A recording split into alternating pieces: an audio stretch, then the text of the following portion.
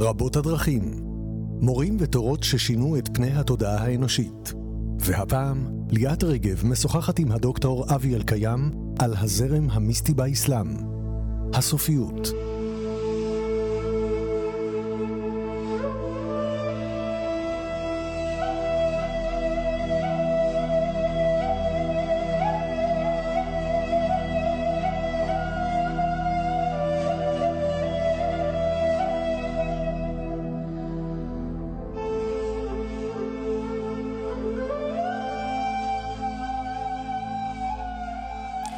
שלום לכם, אנחנו רוצים לפתוח היום בסדרה של 5 פרקים על הסופים.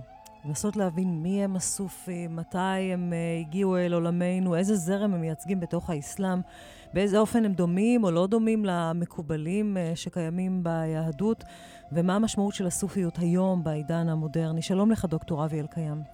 שלום וברכה. מי הם הסופים? הסופי הוא אדם שהולך בדרך. כלומר, אדם שצועד, שנמצא במסע, שנמצא בנדודים, שיש בו איזה ניכור מסוים לעולם. השם סופי בשפה הערבית, השורש שלו לא ברור בכלל, והתחבטו בו גם הסופים עצמם וגם אנשי האקדמיה. כנראה שהשם סופי נגזר מהמילה סוף, שפירושו צמר, כלומר שהסופים עוטים על עצמם אדרת צמר מתוך סקפנות, נחשוב על חצי יערה ועל המדבר, כלומר הלבוש כמבטא סקפנות ביחס לעולם. יש קשרו את המילה סופי למילה שפה מלשון טוהר, זיכוך, כלומר המסע הרוחני הוא לזכך את הנפש, את הנשמה. יש קושרים את זה אולי במילה היוונית, כלומר השורש הוא לא ערבי אלא יווני, ואולי זה קשור למילה סופיה, חוכמה, כן, זה חוכמה רוחנית. כן, אז או יש גם קשרו את זה משון המילה סף, כלומר אלה שהיושבים בשורה הראשונה חברי הנביא, אבל נראה שהמשמעות הקרובה ביותר כנראה זה הלבוש, הצמר שהיו לובשים, עוטים על עצמם, כן, לבוש של צמר. אנחנו נדבר יותר מאוחר על העניין הזה של הסקפנות ולמה הם מסתקפים, אבל בואו קודם כל ננסה להבין. הם מגיעים אל העולם מתי? במאה השמינית? תראי, פה עוד פעם את מי שואלים, כלומר, אם תשאלי את הסופים עצמם, הם יגידו שהנביא מוחמד הוא למעשה הסופי הראשון. זה כמו שאומר אחד הסופים, בתקופתו של הנביא מוחמד, הנביא וחבריו כולם היו סופים, אבל השם סופי עוד לא היה. ואילו בימינו, הוא אומר, אנחנו נקראים סופים, אבל למעשה במובן העמוק איננו סופים. השם קיים, אבל המהות נעלמה. אז פה... כשהוא אומר את זה, הוא אומר את זה למוסלמים, לאו דווקא על הסופים, נכון? ודאי, כן, הוא מתכוון... זו בעצם ביקורת על האסלאם, שאומר שהוא איבד את המהות האמיתית שלו. נכון, זה הביקורת, אבל מבחינה היסטורית, כן, כאילו מבחינה היסטורית, השלב הראשון זה השלב שנקרא זהוד, כלומר פרישות או סקפנות, כלומר בניגוד למדע ולפילוסופיה שהתפתחו בתוך הערים, המהלך הראשון של המיסטיקונים באסלאם היה דווקא לעזוב את הערים ולנדוד במדבר ולהתבודד במערות. לכן השלב הראשון זה שלב הזהוד, כפי שביטא את זה אחד מהראשונים שהוא אמר, עזבנו את העולם. זאת אומרת, יש פה איזה משהו, איזו אמירה עמוקה, כלומר, לעזוב את העולם, את כל מה שהעולם מייצג, כל מה שהעיר מייצגת, כלומר, המרחב של העולם זה המרחב העירוני, לעומת המרחב הפראי, שזה המדבר. אז השלב הראשון היה השלב של הזהוד. שזה קורה מתי? שזה קורה, כן, במאות השביעית, שמינית, ולאחר מכן יש לנו את מה שאנחנו קוראים לזה סופיזם, והמחקר מתלבט האם יש קשר בין שני התנועות, תנועות הפרישות? אבל לפני שנגיע לזה, אני הייתי רוצה עוד יותר להתמקד בראשית, בהתחלה. כן. אתה עוד אומר מאה שביעית שמינית. כן. על אילו אזורים אנחנו מדברים? איפה זה קורה בעולם? אנחנו מדברים למעשה על מקה ומדינה, כלומר, אנחנו מדברים על חצי ערב, על ממש ראשית האסלאם, ראשית התפתחות האסלאם, והתבססותה בערים. הסופיות זה תגובת נגד, מבחינה סוציולוגית, חברתית, תרבותית, זה תנועת נגד, כנגד העושר, כנגד הרעפתנות, שאנשים רוחנים לא יכלו להשלים עם חיי העיר. עם חיי החומר. עם חיי החומר כלומר, העיר זה הייצוג של העיר, כן? והם נטשו, הם עזבו. כלומר, המהלך הראשון זה לנטוש, לעזוב. עכשיו בוא ננסה רגע להבין איך זה, מתי בעצם פורץ האסלאם? האסלאם למעשה פורץ עם המעבר של הנביא מוחמד ממכה למדינה. שזה מתי? שזה בשנות ה-20 של המאה השביעית. ממש, זאת אומרת, זה קרה פחות או יותר בו זמנית שני המהלכים האלה. כן, אמרתי, אם אנחנו נקבל את התפיסה של המוסלמים עצמם, אז הנביא מוחמד למעשה כבר כאדם רוחני, הוא מבטא באישיות שלו, במהלך שלו הפנימי, את הדרך הסופית. אבל מה שאתה בעצם אומר, שכשהאסלאם בעצם פורץ לעולמנו, באלף השביעי ובאלף השמיני, זאת אומרת שהאסלאם הוא עדיין דת מאוד מאוד צעירה וטריה, כבר כשהיא מתחילה להתבסס ולהתמסד, כמו שקורה לכל דת בסופו של דבר, זה קורה גם אצלנו, גם בנצרות, ברגע שהיא מתחילה להתמסד, קודם כל הם מתחילים לתפוס שטחים, הם מתחילים לתפוס טריטוריות, המוסלמים הראשונים, וברגע שהם מתחילים לתפוס טריטוריות ולהאחז בחומר ובחיי חומר, בו זמנית קורית מגמה הפוכה של פרישות, של קבוצה של אנשים שלשיטתם רוצים לשמר את אותו תואר ראשוני שהיה אצל הנביא. נכון, בדיוק. רוח גרדה, רוח נקייה. כן, לשמור על התואר, על הזוך הפנימי, על צפון הלב, ולכן הם עוזבים את הערים ונוקטים כפי המתבודדים הנוצרים, או כפי המתבודדים ההינדים, כלומר בהודו, הם גם הכירו את ההינדואיזם, את הנזירים הנוצרים, ניסו פה לשמר את המהלך הראשוני, הטהור, הזך, של הנביא מוחמד לפני הכיבושים הגדולים של האסלאם.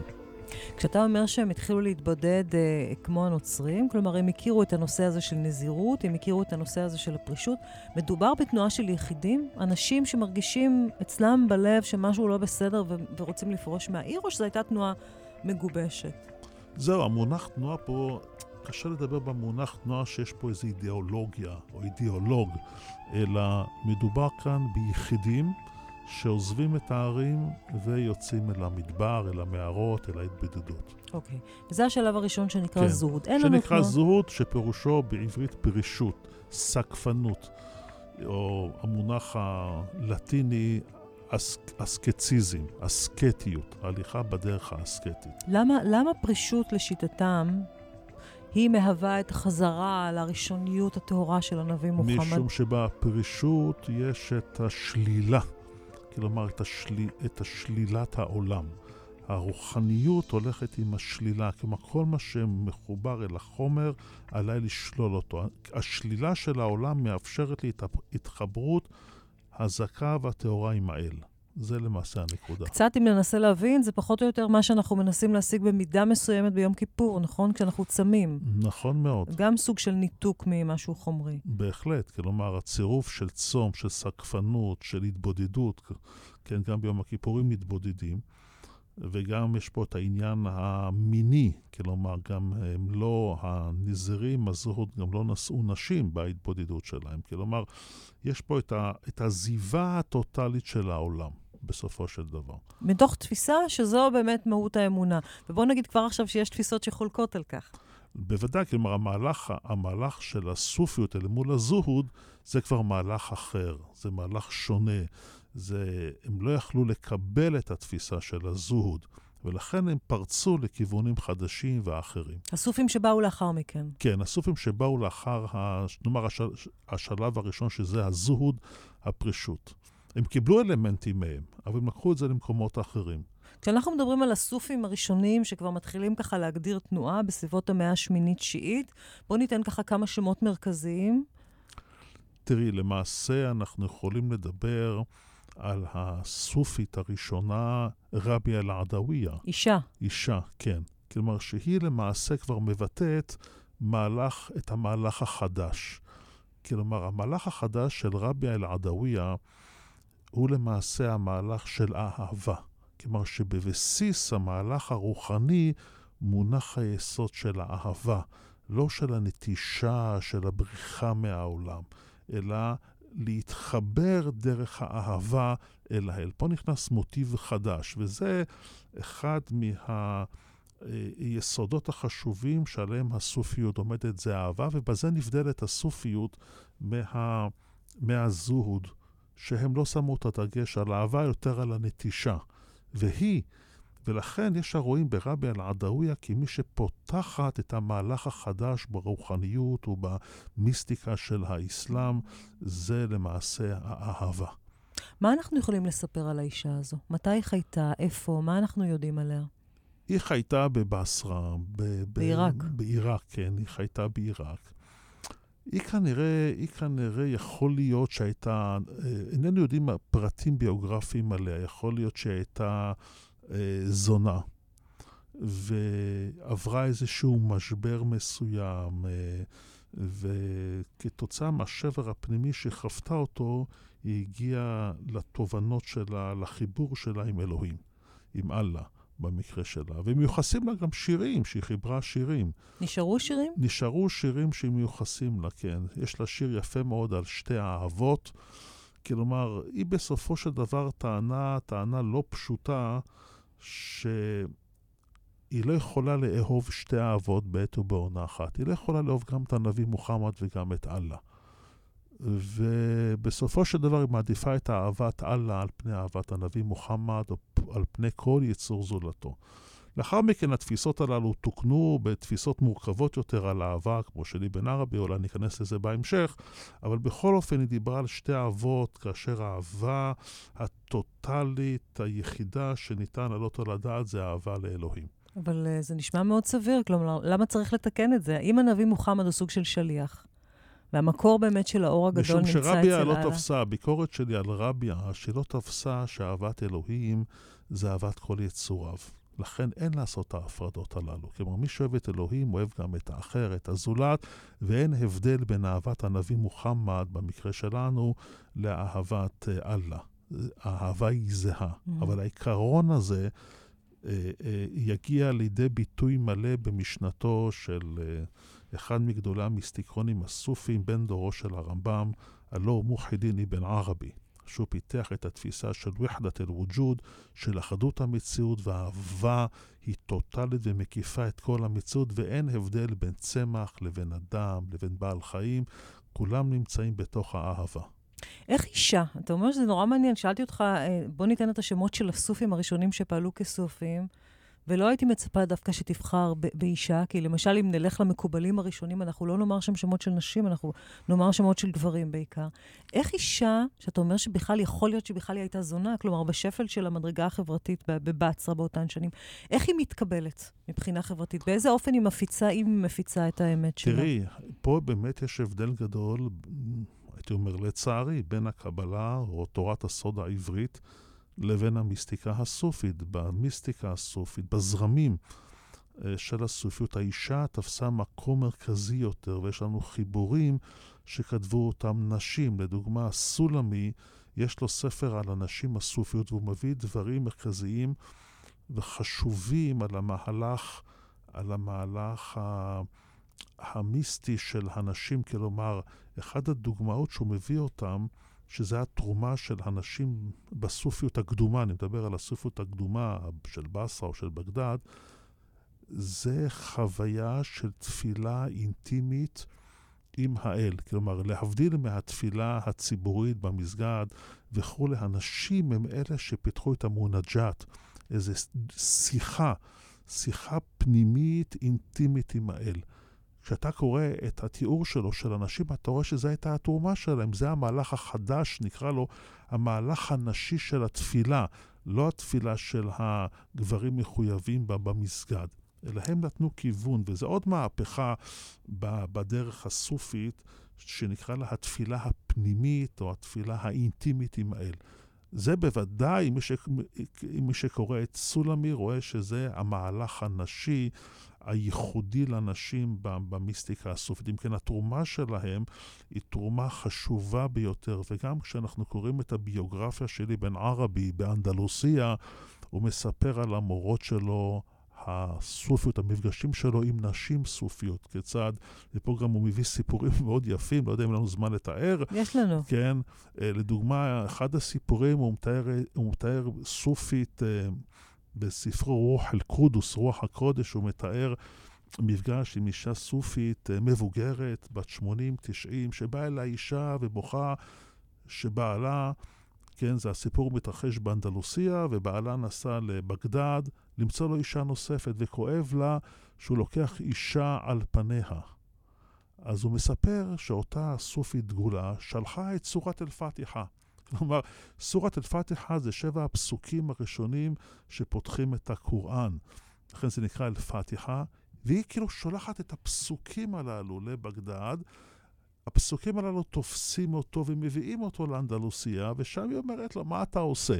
היא בעצם שולחת אותו אנרגטית, שולחת כן, את הפסוקים אנרגטית. שולחת את הפסוקים אנרגטית, זה תיאור מדהים שמביא אותו אבן ערבי, ואז היא מושכת אותו אליה, ומתחילה לברר את כל הסוגיה, כדי לעזור לאותה אישה, כן, אותו כאב פנימי שיש לה, שהוא לוקח אישה על פניה.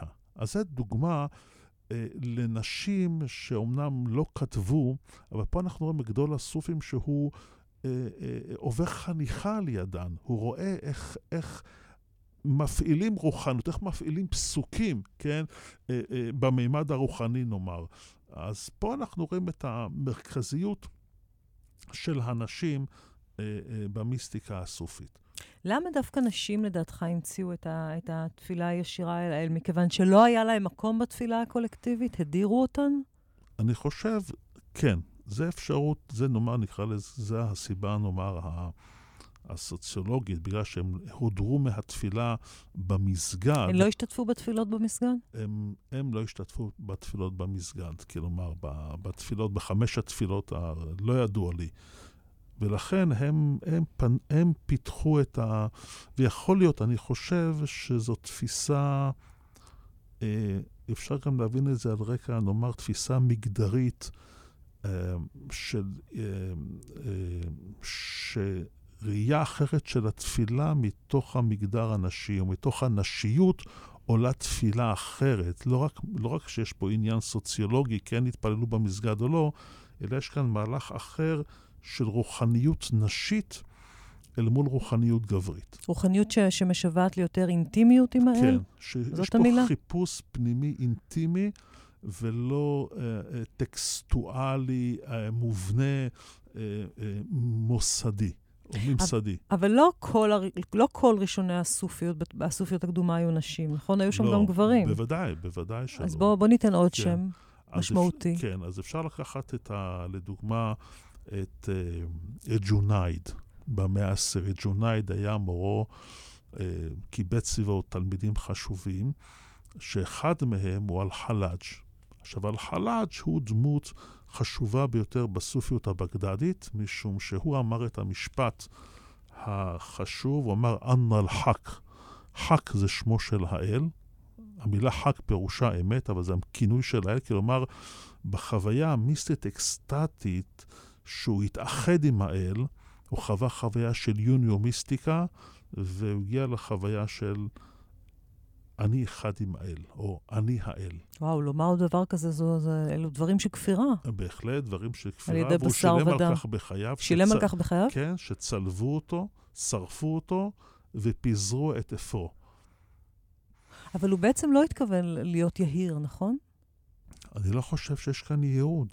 הוא אמר את זה במצב אקסטטי. כלומר, האמירות הנפעמות במצב אקסטטי נקראים בסופיות שטחת. שטחת זה אמירות שהמיסטיקון אומר בשעת החוויה עצמה, ולפעמים הוא לא מודע בכלל למה שהוא אמר, ואחרים אומרים לו את מה שהוא אמר. זה נקרא שטחת.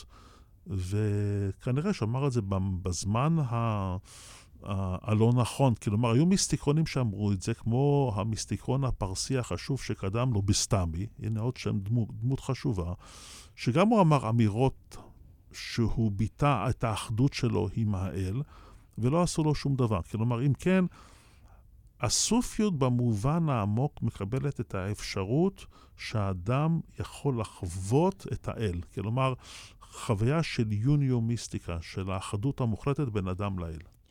בדיוק בנקודה הזו, אנחנו נסיים את הפרק הזה הראשון בסדרה שלנו, שבו אנחנו מתחילים להכיר את הסופיות, ואנחנו נתחיל את הפרק הבא בסדרה בדיוק בנקודה הזו, מה משמעות אחדות האדם עם האל לפי הסופיות. דוקטור אלקיים, תודה רבה לך. תודה רבה.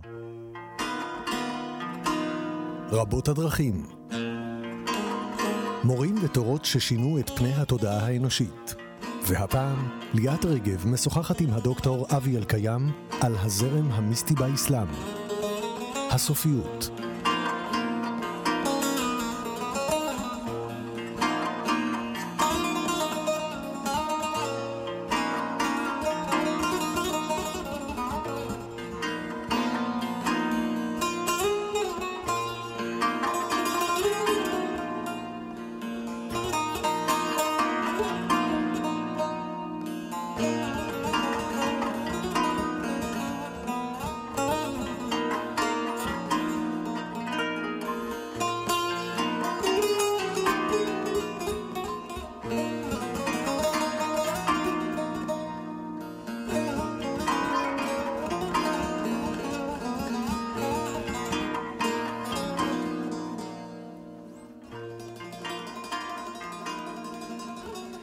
שוב שלום לכם, אנחנו בפרק השני של הסדרה שלנו, של רבות הדרכים על הסופיות. כאן באולפן נמצא איתי דוקטור אלקיים. שוב שלום לך.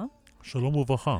בפרק הקודם התחלנו לדבר על הסופים הראשונים, דיברנו על התופעה הראשונה של הזוד, של אותם פורשים מן הערים הגדולות, כבר במאה השביעית השמינית, ברגע שהאסלאם מתחיל להתבסס ולהפוך להיות לא רק דת, אלא גם ממסד וחומר. יש קבוצה של אנשים שפורשים לחלוטין, אבל יש גם שכבה מעט מאוחרת יותר של סופים, שלא גורסים שסופיות היא פרישה מוחלטת, אלא הצורך לפעול מתוך אהבה בתוך הערים עצמן. אנחנו נרחיב על זה בפרק הבא. סיפרת לנו בסוף הפרק הקודם על אדם שאמר אל-חלאג'. מנסור אל-חלאג' שאמר, היה באיזשהו סוג של חוויה אקסטטית והרגישו באיזשהו סוג של חוויה של ייחוד עם האל, והוא אמר, אני האל, והוא נענש על כך, הוא נצלב, מכיוון שהציבור לא יכול היה לשמוע את זה. מה משמעות החוויה הזו הסופית? כלומר, כשהם מאמינים ביכולת של אדם להגיע לחיבור עם האל, שזה עניין מאוד מאוד יסודי אצל הסופים, נכון? למה הם מתכוונים? כלומר, האיחוד עם האל זה שיא של החוויה של האהבה. פה אנחנו נכנסים לתפיסת האהבה שהיא מרכזית, היא דומיננטית במיסטיקה הסופית הקדומה, ואל-חלאג' באחד מבתי השיר שלו אמר, אנא מנהווה ומנהווה אנא. כלומר, אני אהובי ואהובי אני. כלומר, אין כאן את התפיסה, נאמר, הדיאלוגית, נאמר, הבובריאנית, של האני והאתה. כלומר, שהאתה הוא האחר, הוא השונה, והקשר בין האני לבין האתה הוא קשר דיאלוגי. במיסטיקה הסופית, אני אהובי והאהובי אני. והשיא של החוויה הזאת היא באחדות המוחלטת. כלומר, אהבה אם כן היא הגילוי שהשניים הופכים להיות אחד בזמן החוויה. התפיסה הזאת, לדוגמה, של אל-חלאג', אני אהובי והאהובי אני, היא חדרה גם למיסטיקה הסופית היהודית, ורבי יהושע המימוני, מצאצאי הרמב"ם, כתב בספרו מורה הפרישות ומדריך הפשיטות, הוא כתב, כך הנפש שוקעת באהבת אדוני, עד כדי כך שלא נשארה לה הכרה בעצמותה ולא באהבתה. הואיל והאוהב מגיע אל מדרגה שבה יאמר, אני אהובי ואהובי אני, ויעלם מנפשו בתוך אהובו. כלומר, או אם ניקח גם את הדברים של ג'לאל א-דין רומי, שאמר כך... שעליו אנחנו נדבר בהרחבה אחר כך. כן. באה האהבה ושללה ממני כל דבר זולתה. התודה לאלוהים שהמיסני כהמס סוכר במים. זה ההתמוססות, ומעניין שהשיר הזה, הייתי אומר, מופיע בספרה של חבצלת חיפשוש או חבשוש בספר של ההתמסרות, שזה מכתבים לפנחס שדה, כן, אז היא ביטאה את ההתמסרות המוחלטת של אהבתה בשירו של ג'לאל א-דין רומי, של ההתמוססות, כן, התמוססות הנשמה באהוב. כפי שהסוכר מתמוסס בתוך המים. אבל זה מעניין, כי אתה אומר שכשגברים אמרו את זה, הם דיברו על סוג של אהבה לאל. וכשחבצלת כותבת את זה, היא כותבת את זה על אהבה לגבר. נכון, אהבה לגבר, כאילו... אהבה לפנחס שדה. ולא לשכוח, אני לא יכול להסביר את ההתאבדות שלה, אבל אולי יש להבין בעומק את ההתאבדות שלה במובן הסופי. כלומר, את העיבוד המוחלט, את ההתמסרות המוחלטת לפנחס שדה. של האהבה, כן, לפנחס שדה. כלומר, בעצם, כשהסופים מדברים על איזשהו סוג של אהבה מוחלטת, טוטלית, לאלה איזשהו סוג של ייחוד, אם אנחנו ניקח את זה לשפה קצת יותר נפשית, של אינטימיות, זה אותו סוג של חיפוש אחר אהוב שאתה נטמע בתוכו, שאתם הופכים להיות אחד, נכון? זה הרעיון? כן, אחד הסיפורים הידועים, מעשה בסופי, שהחליט ללכת בדרך הסופית, והגיע אל הטירה, ששם יושב המורה הגדול, והוא דופק בדלת, הוא מבקש שיפתחו לו את הדלת, אז הוא נשאל מבעד לדלת, מי אתה? והוא אמר, אני. אז אמרו לו, אינך ראוי שנפתח לך את הדלת. וככה זה חוזר שנה אחרי שנה, והשנים חולפות, עד שהוא הגיע יום אחד לטירה ודפק בדלת ושאלו אותו, מי אתה? והוא אמר, אתה. וברגע שהוא אמר, אתה, הדלת נפתחת. כלומר, התפיסת האהבה היא ביטול האני. כלומר, קודם כל, המהלך הוא לבטל את האני. והביטול האני למעשה מוביל לעיבוד שלך באהוב. אתה עובד בתוך האהוב שלך. מתמוסס בתוכו. מתמוסס בתוכו, אבל זה מחייב, ופה כל המהלך של הדרך הסופית, זה הביטול של האני, ויש לנו קושי גדול לבטל את האני, את האגו. לא, לא נכון. כן. לא. מה? מה הבעיה לבטל את האגו? זה קשה מאוד. קשה מאוד לבטל את האגו? בוודאי. למה? משום שמה זה אגו? אגו, קודם כל, זה הזהות העצמית שלי. עליך לוותר עליה. קודם כל, על כל ההגדרות שבהם אתה מגדיר אותך, אתה צריך להתחיל לרוקן את עצמך מהם. אם אתה מגדיר את עצמך כדרך המשפחה שלך, יש לך ילדים, אתה צריך לבטל את זה. כלומר, בתודעה שיש לך משפחה, שיש לך בעל, שיש לך ילדים. כלומר, אתה צריך לבטל את הקריירה, את כל מה שאתה מגדיר את עצמך. אתה מגדיר את עצמך כיהודי, אתה צריך לבטל את זה. או אתה מגדיר את עצמך כישראל, אתה צריך לבטל את זה, כי כל זה מחזיק לך את האגו. כלומר, זה ביטול עצמי, ויש קושי עמוק, ויש גם, פעם אחת גם הדרכתי מדיטציות של ריקון פנימי, ואנשים, גם נשים בכו, כאשר ראו פתאום שכל העולם שלהם מתרוקן, הריקון הפנימי. זה תהליך קשה ביותר. למה זה כל כך חשוב לבטל את האגו? משום שהאגו הוא למעשה בית מאסר. כל הגדרה שבה אני מגדיר את עצמי, היא שוללת ממני דברים אחרים. כבר שפינוזה עמד על כך בספר האתיקה, שכל הגדרה היא שלילה.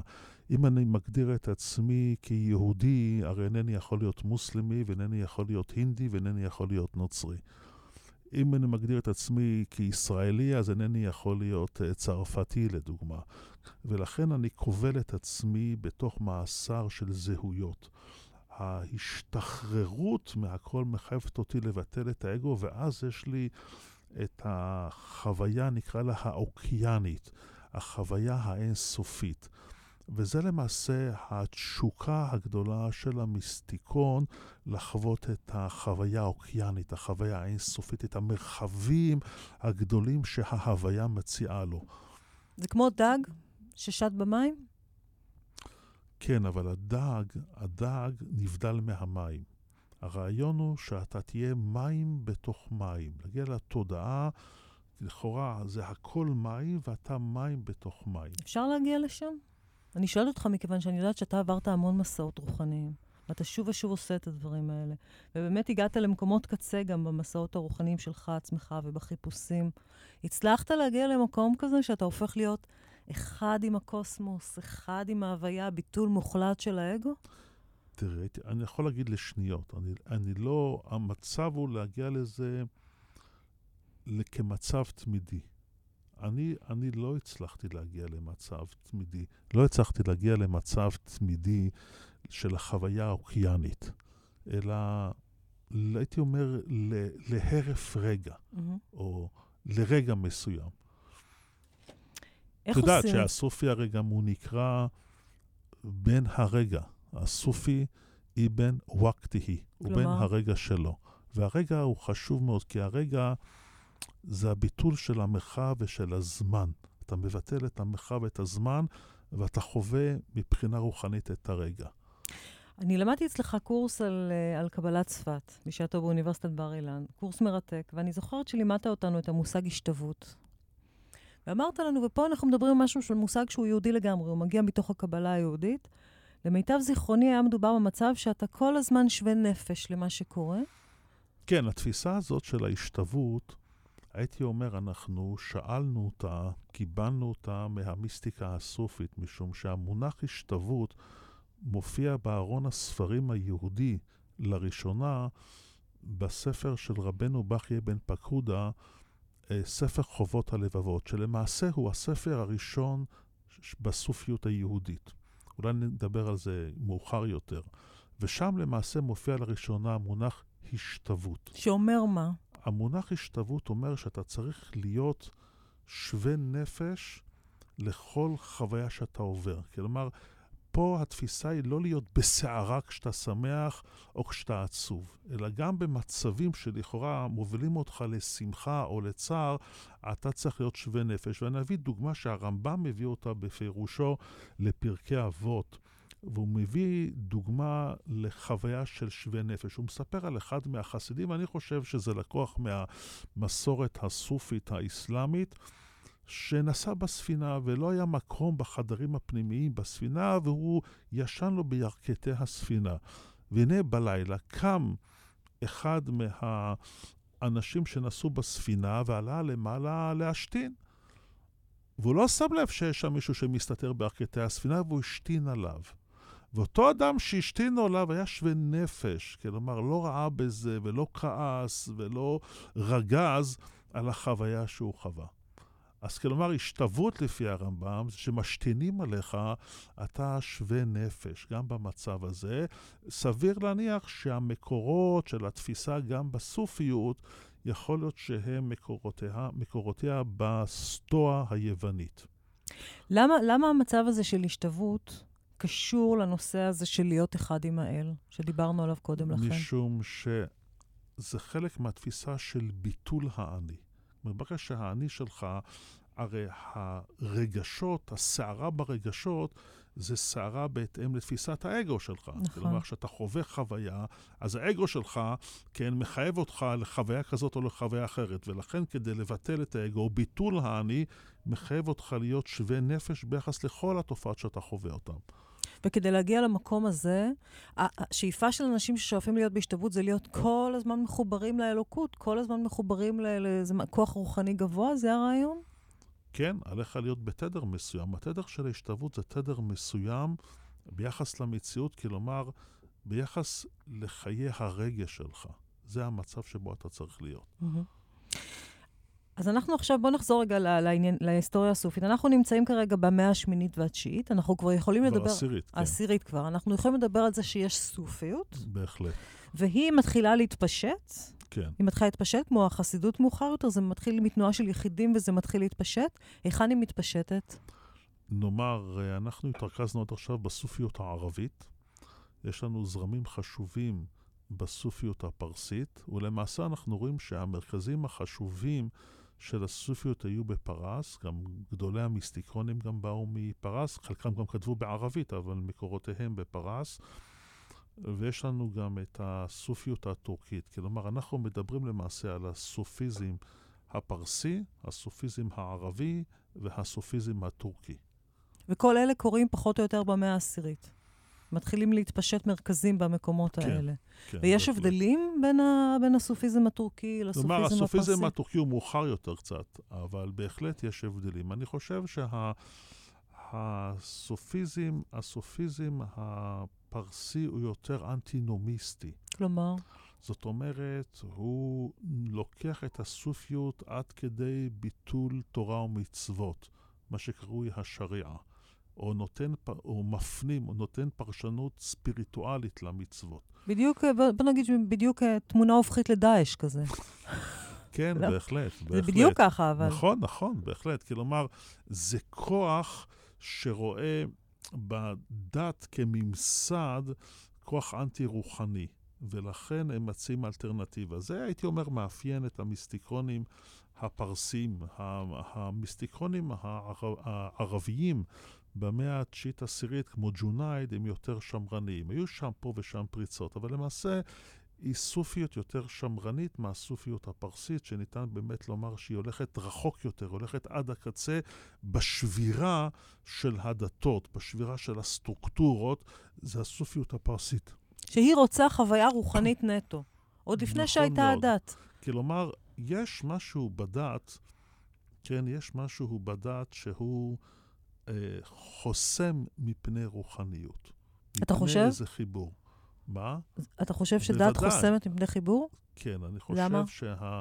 משום שהדת היא כבולה לסטרוקטורות מסוימות. נניח 5 תפילות ביום, זה סטרוקטורה.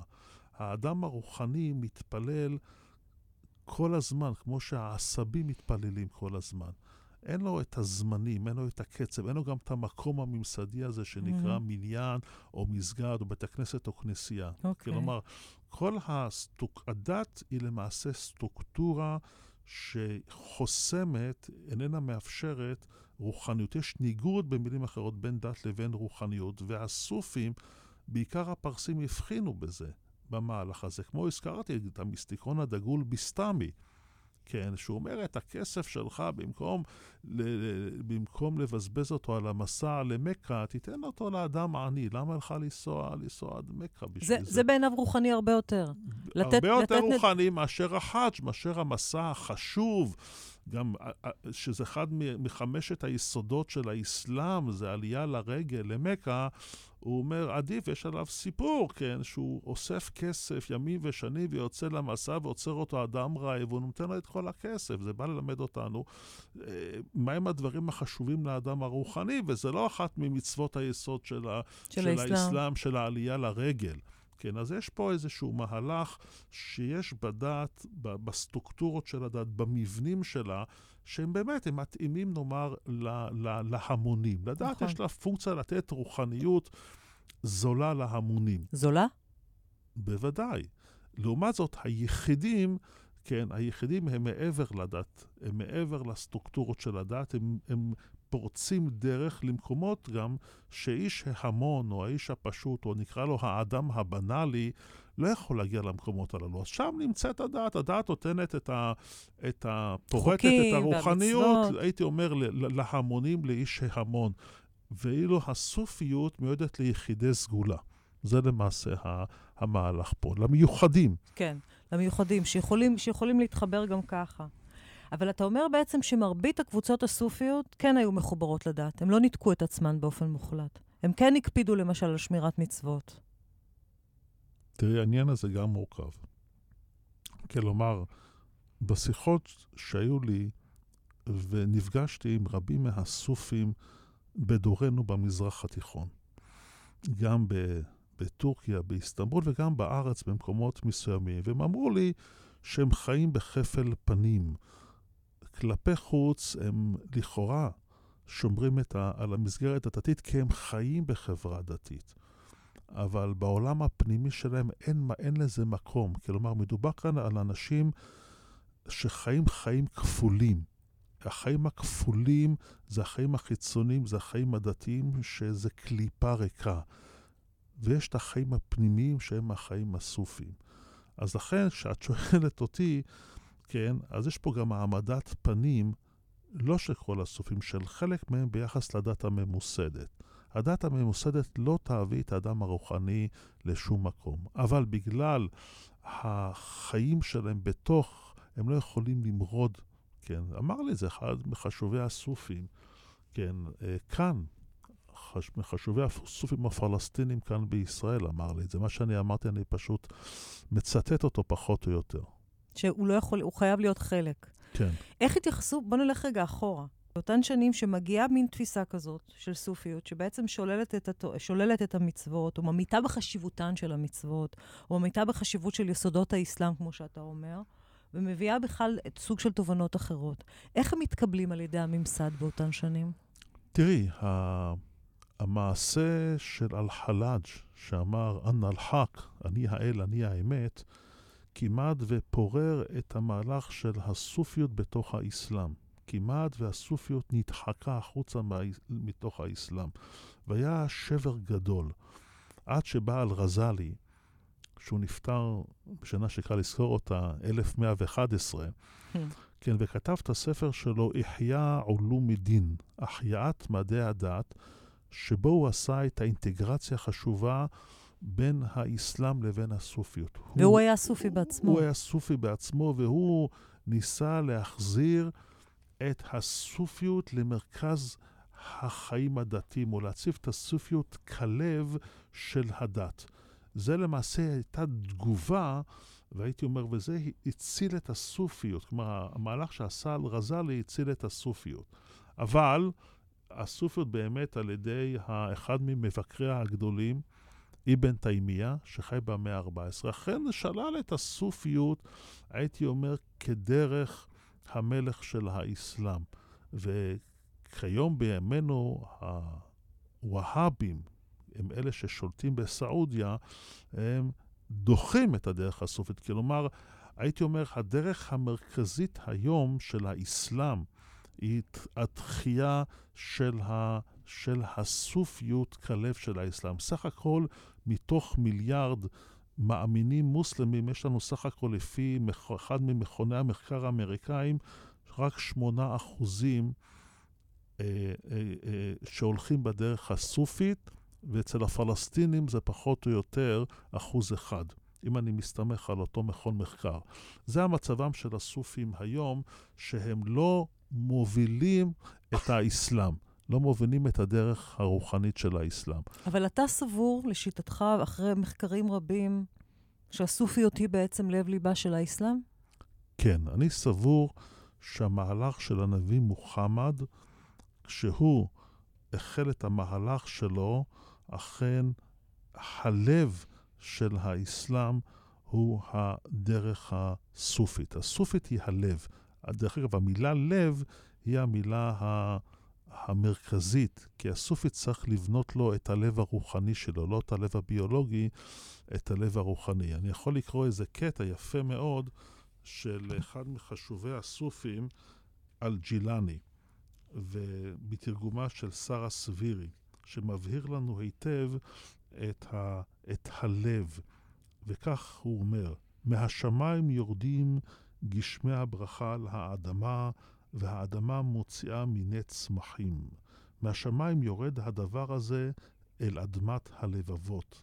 הלבבות רוטטים, ומכל ידיעה היורדת עליהם נובטים מיני צמחים.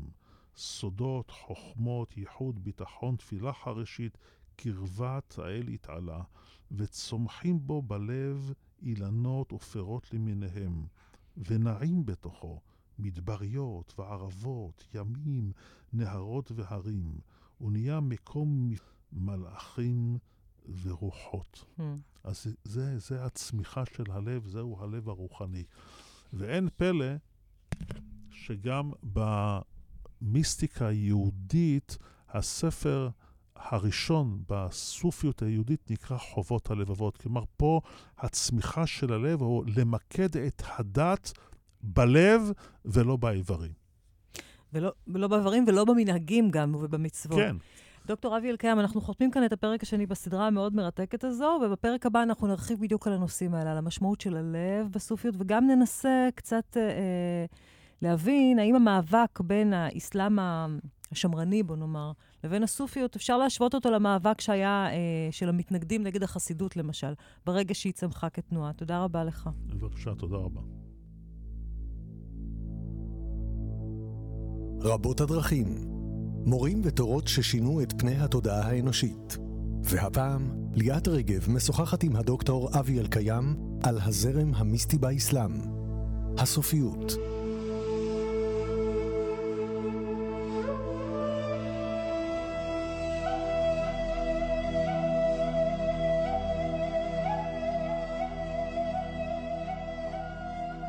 שוב שלום לכם, אנחנו בפרק השלישי בסדרה שלנו שעוסקת בסופיות. שלום דוקטור אבי אלקיים. שלום וברכה. בפרק הזה נדבר על אחת הדמות, אולי הדמות הכי ידועה, אני חושבת, לציבור הרחב, בכל מה שקשור למונח הזה סופיות. הרבה אנשים לא יודעים בכלל מה זה סופיות, אבל מכירים את השם ג'לאל א-דין רומי, שאיכשהו כן הצליח לחדור לתודעה. אנחנו נייחד לו חלק מהפרק הזה, וגם נמשיך ונדבר על נושא שחתמנו בו את השיחה הקודמת, וזה הנושא של חובות הלבבות וחובות האיברים. איזה סוג של הפרדה הסופיות, ואחר כך גם היהדות עושה בין שני הדברים האלה. אבל בואו קודם כל נדבר על האיש הזה, המשורר הזה, ג'לאל א-דין רומי. מתי הוא פועל? ג'לאל א-דין רומי פועל למעשה במאה ה-13, במחצית של המאה ה-13.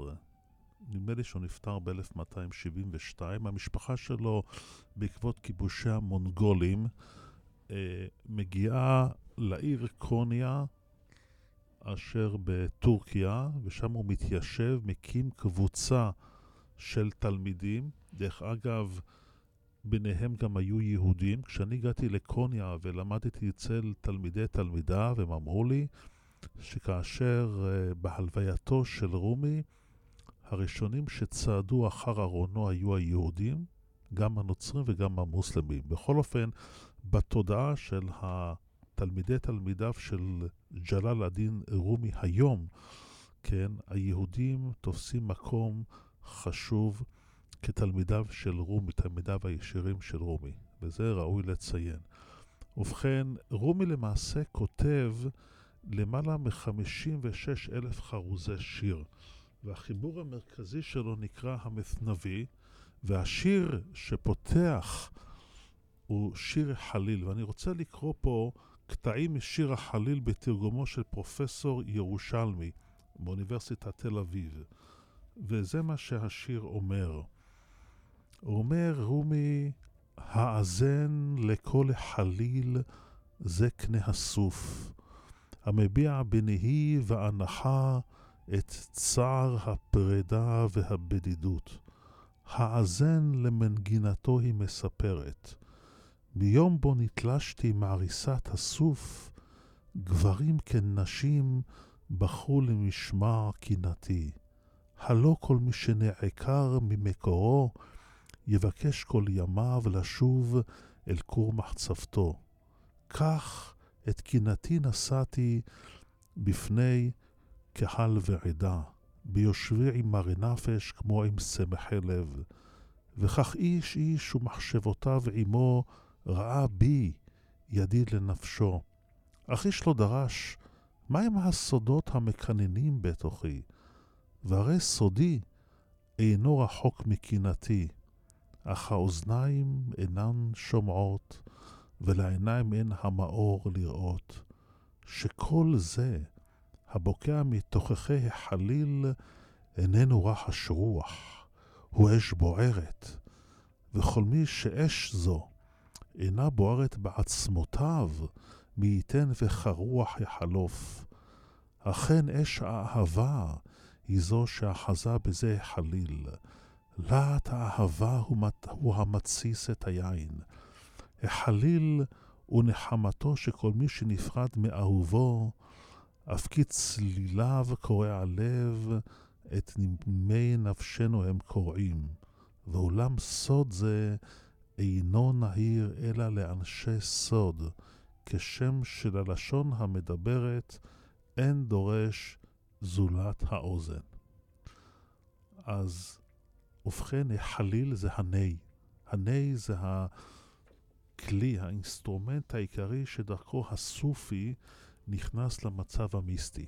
הם משתמשים בזה כדי להיכנס למצב מיסטי? עד היום הני הוא זה שמוביל גם את הריקוד של המסדר של הסופיות על פי ג'לאל א-דין רומי. שהוא נקרא מבלנה. מבלנה בפרסית זה אדוננו, מכונה בשם מבלנה אדוננו. כשאתה מדבר על המסדר, אתה מדבר בעצם בשפת עמך על הדרווישים המחוללים? כן, על הדרווישים המחוללים. על הריקוד הסופי הידוע הזה? כן, הריקוד הסופי הוא למעשה הריקוד של הדרווישים המחוללים לפי המסדר של רומי.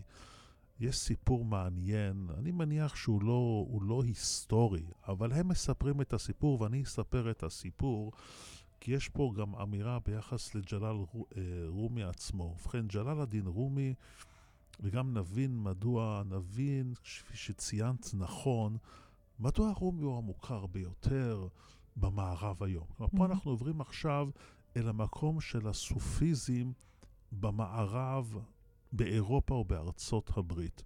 ובעיקר בארצות הברית, עד שהניו יורק טיימס ציין שהשירתו של רומי, השירה הנקראת ביותר בארצות הברית, השירה מתורגמת הנקראת ביותר בארצות הברית. אני זוכר שקראתי את זה לפני כ8 שנים או משהו כזה.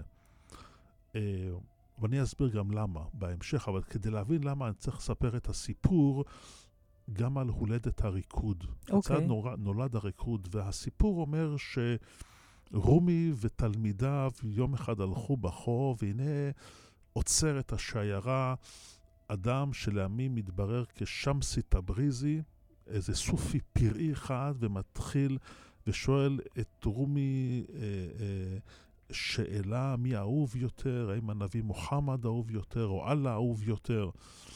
ואז נדלקה אהבה ביניהם. כלומר, רומי התאהב בשמסי תבריזי. הייתה אהבה גדולה ביניהם, והתלמידים קינאו באהבה הזאת.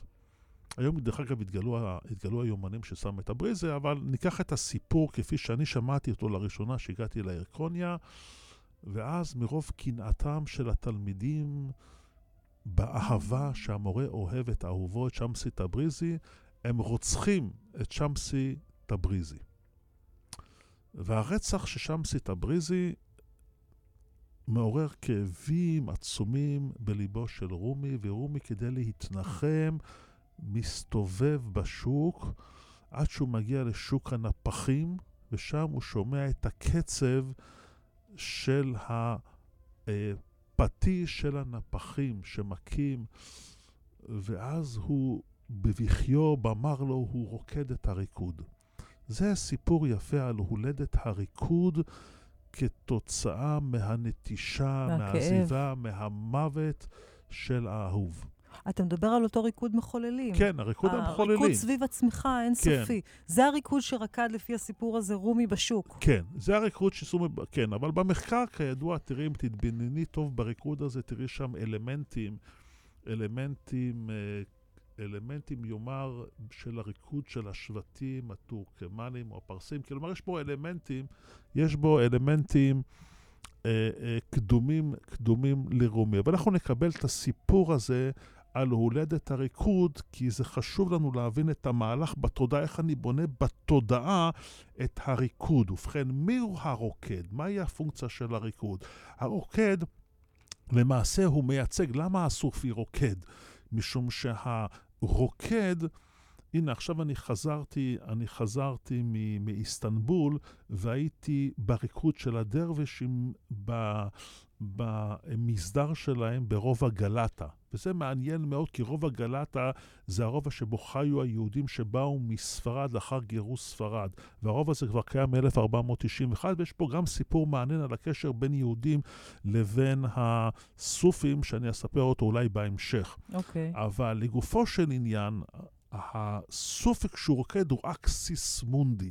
כלומר, הוא הציר שמקשר בין שמיים וארץ. הוא הסולם שהבסיס שלו ניצב ארצה וראשו בשמיים. כל השפע עובר דרך הריקוד. הריקוד שלו, קודם כל, הוא בניגוד לסיבוב השעון. והסיבוב שלו, שהוא בניגוד לכיוון השעון, בא להגיד שפניו של הסופי, זה המסע שלו, הוא מהופך לאיש ההמון, או נאמר לאיש הבנאלי. זה דבר אחד. דבר שני בריקוד, כלומר שהיד ימין שלו פתוחה ופרוסה, שדרכה הוא מקבל את השפע. השפע הופך בגוף שלו דרך הלב, ועובר ליד שמאל שהיא נוטה כלפי מטה, כלפי האדמה. כלומר, בתנועה שלו הוא מוריד את השפע, זה עובר דרך גופו, והוא מעביר את זה לאדמה או לבני אדם או לכל המרחב שלנו. אם כן, זה החשיבות של הריקוד. כלומר, יש פה יסוד שמאני חריף ביותר של הריקוד, כלומר כריקוד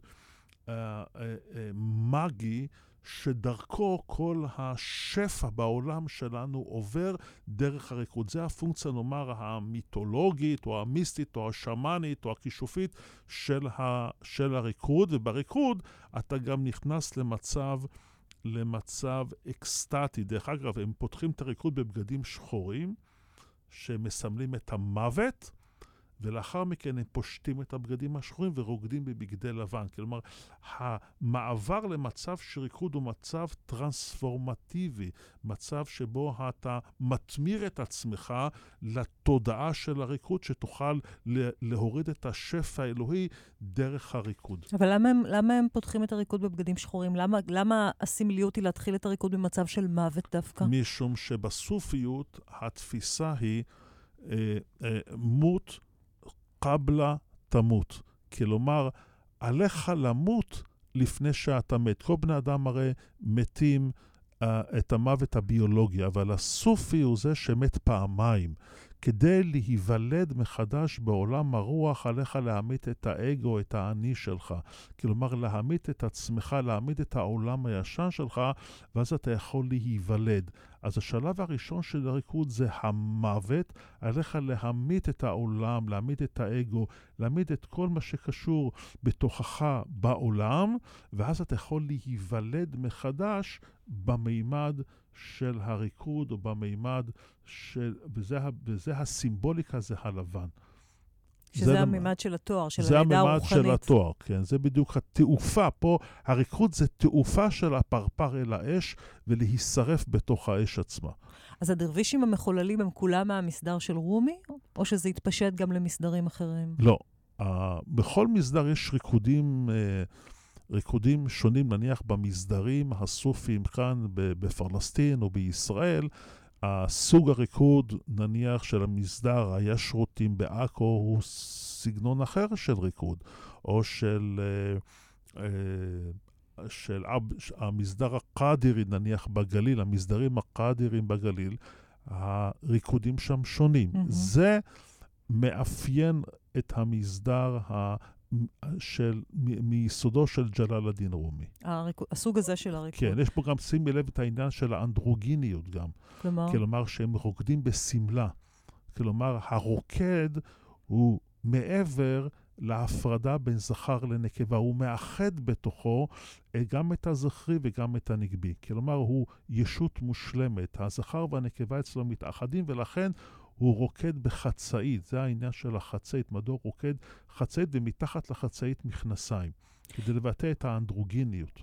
והריקודים האלה נשמרו ברחבי העולם, נכון? הסופים ממשיכים ורוקדים את הריקוד הזה, את ריקוד הדרווישי. הסופים ששייכים למסדר של המבלנה, אכן, היום למעשה יש קבוצות בניו אייג' שאימצו לעצמם את הריקוד הזה. מתוך אותו מקום.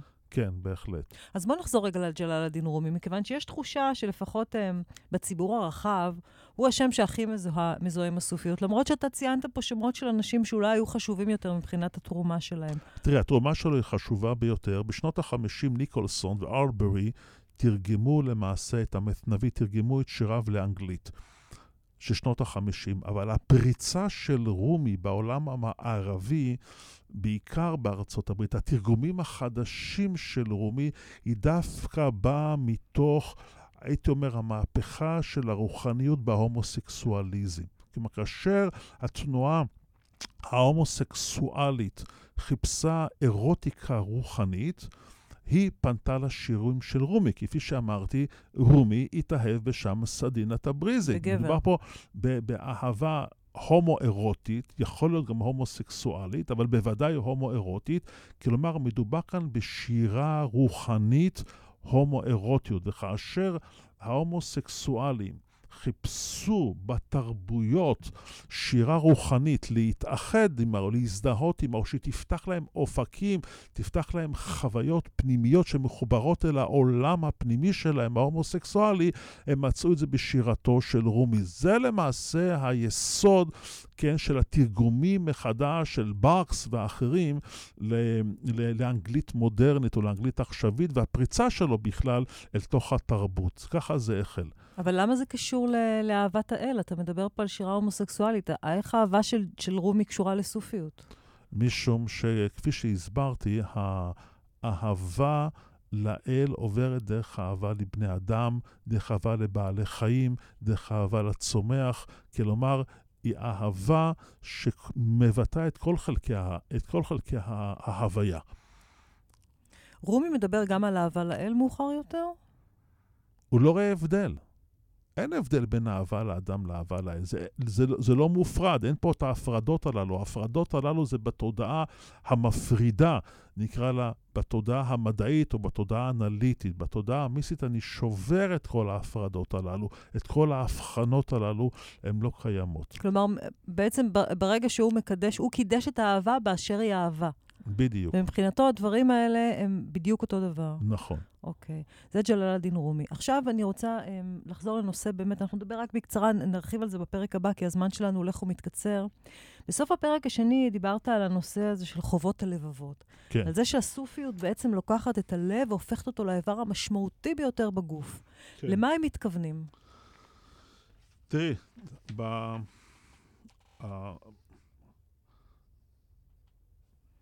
בספרות החדיס מיוחס לנביא מוחמד, כלומר בתורה שבעל פה באיסלאם מיוחס לנביא מוחמד, ואני אצטט, שאלו את שליח האל עליו השלום, כלומר הוא הנביא מוחמד, שאלו אותו היכן שוכן האל בארץ.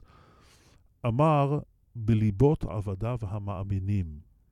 האל אמר, השמיים אינם מכילים אותי, והארץ אינה מכילה אותי, אבל לב עבדי המאמין מכיל אותי. כלומר, הלב הוא האיבר היחידי בעולם שלנו, בתוכנו, שיכול להכיל את האוקיינוס האינסופי של האל. זה למעשה העמדה. והסופים אמרו, ונקרא קטע, דע כנפלאות הלב הן מעבר למה שמשיגים החושים. לפי שהשגת הלב היא מעבר למה שעשוי החוש להשיג. כלומר, כשאני מדבר על התפיסה של הלב, זה נקרא בסופיות ואוק. ואוק זה טעימה, או טעם, או לטעום. כמו שאומר המשורר אצלנו בתהילים, טעמו וראו כי טוב אדוני. כלומר, זה איך לטעום את האל, לא איך להשיג אותו במחשבה האנליטית, אלא מדובר כאן על חוויה. בחוויה פנימית בלתי אמצעית. מה הכוונה בלתי אמצעית? שלא מתווכת על ידי השכל, או על ידי החושים, או על ידי הדמיון, אלא הלב תופס בצורה בלתי אמצעית. לכן הם מעמידים את הלב כאינסטרומנט העיקרי שיכול להכיל את האל, שיכול לתפוס את הדברים מעבר לחושים, מעבר לרגשות, מעבר לשכל. כן, זה כמו אהבה, כמו חוויה של אהבה, שאתה לא יכול לתפוס אותה בחושים, ואין לה שיעור ואין לה משקל. נכון, כפי שאומר אחד הסופים, כוס האהבה היא ליבו של האוהב, לא שכלו ולא חושיו. כן, וגם לפעמים אין לה הסברים רציונליים לאהבה, בדיוק כמו, זה פשוט חוויה שאתה חווה אותה, אבל מה שבעצם אתה אמרת, ואומרים גם סופים בכתבים אחרים, שברגע שחווית פעם אחת את אהבת האל, את הייחוד הזה עם האל, אתה רוצה לחזור שוב ושוב אל החוויה הזו. נכון, יש פה התמכרות, הייתי אומר, כמו סמים. היא חוויה מתוקה מדבש? כן, ולכן צריך להיזהר בה, כמו שאומר קהלת, דבש מצאת, אכול דייקה, פן תשבע וכאתו. וזה הפסוק נאמר, נדמה לי, על אחד מארבעה שנכנסו לפרדס. נאמר את זה על בן זומא, שכתוב שהוא הציץ ונפגע.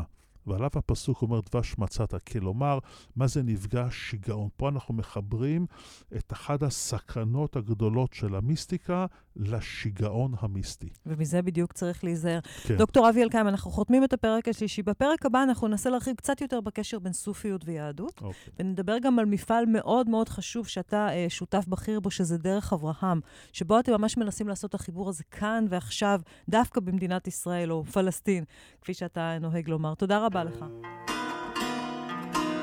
רבות הדרכים. מורים ותורות ששינו את פני התודעה האנושית. והפעם, ליאת רגב משוחחת עם הדוקטור אבי אלקיים על הזרם המיסטי באיסלאם. הסופיות.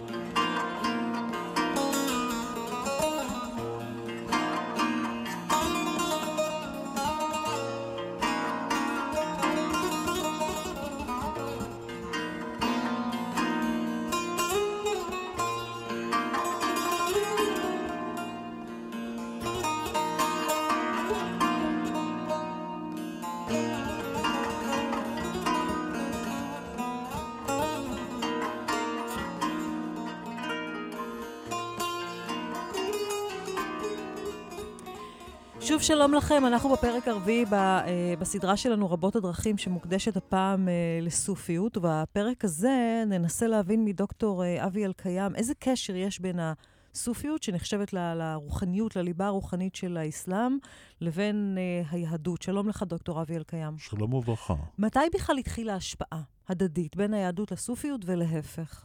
תראי, זו שאלה לא פשוטה, משום בסופו של דבר, גם הסופיות באיסלאם היא גם בעיניי, גם בעיני הסופים עצמם, היא ממשיכה את דרך הנביאים.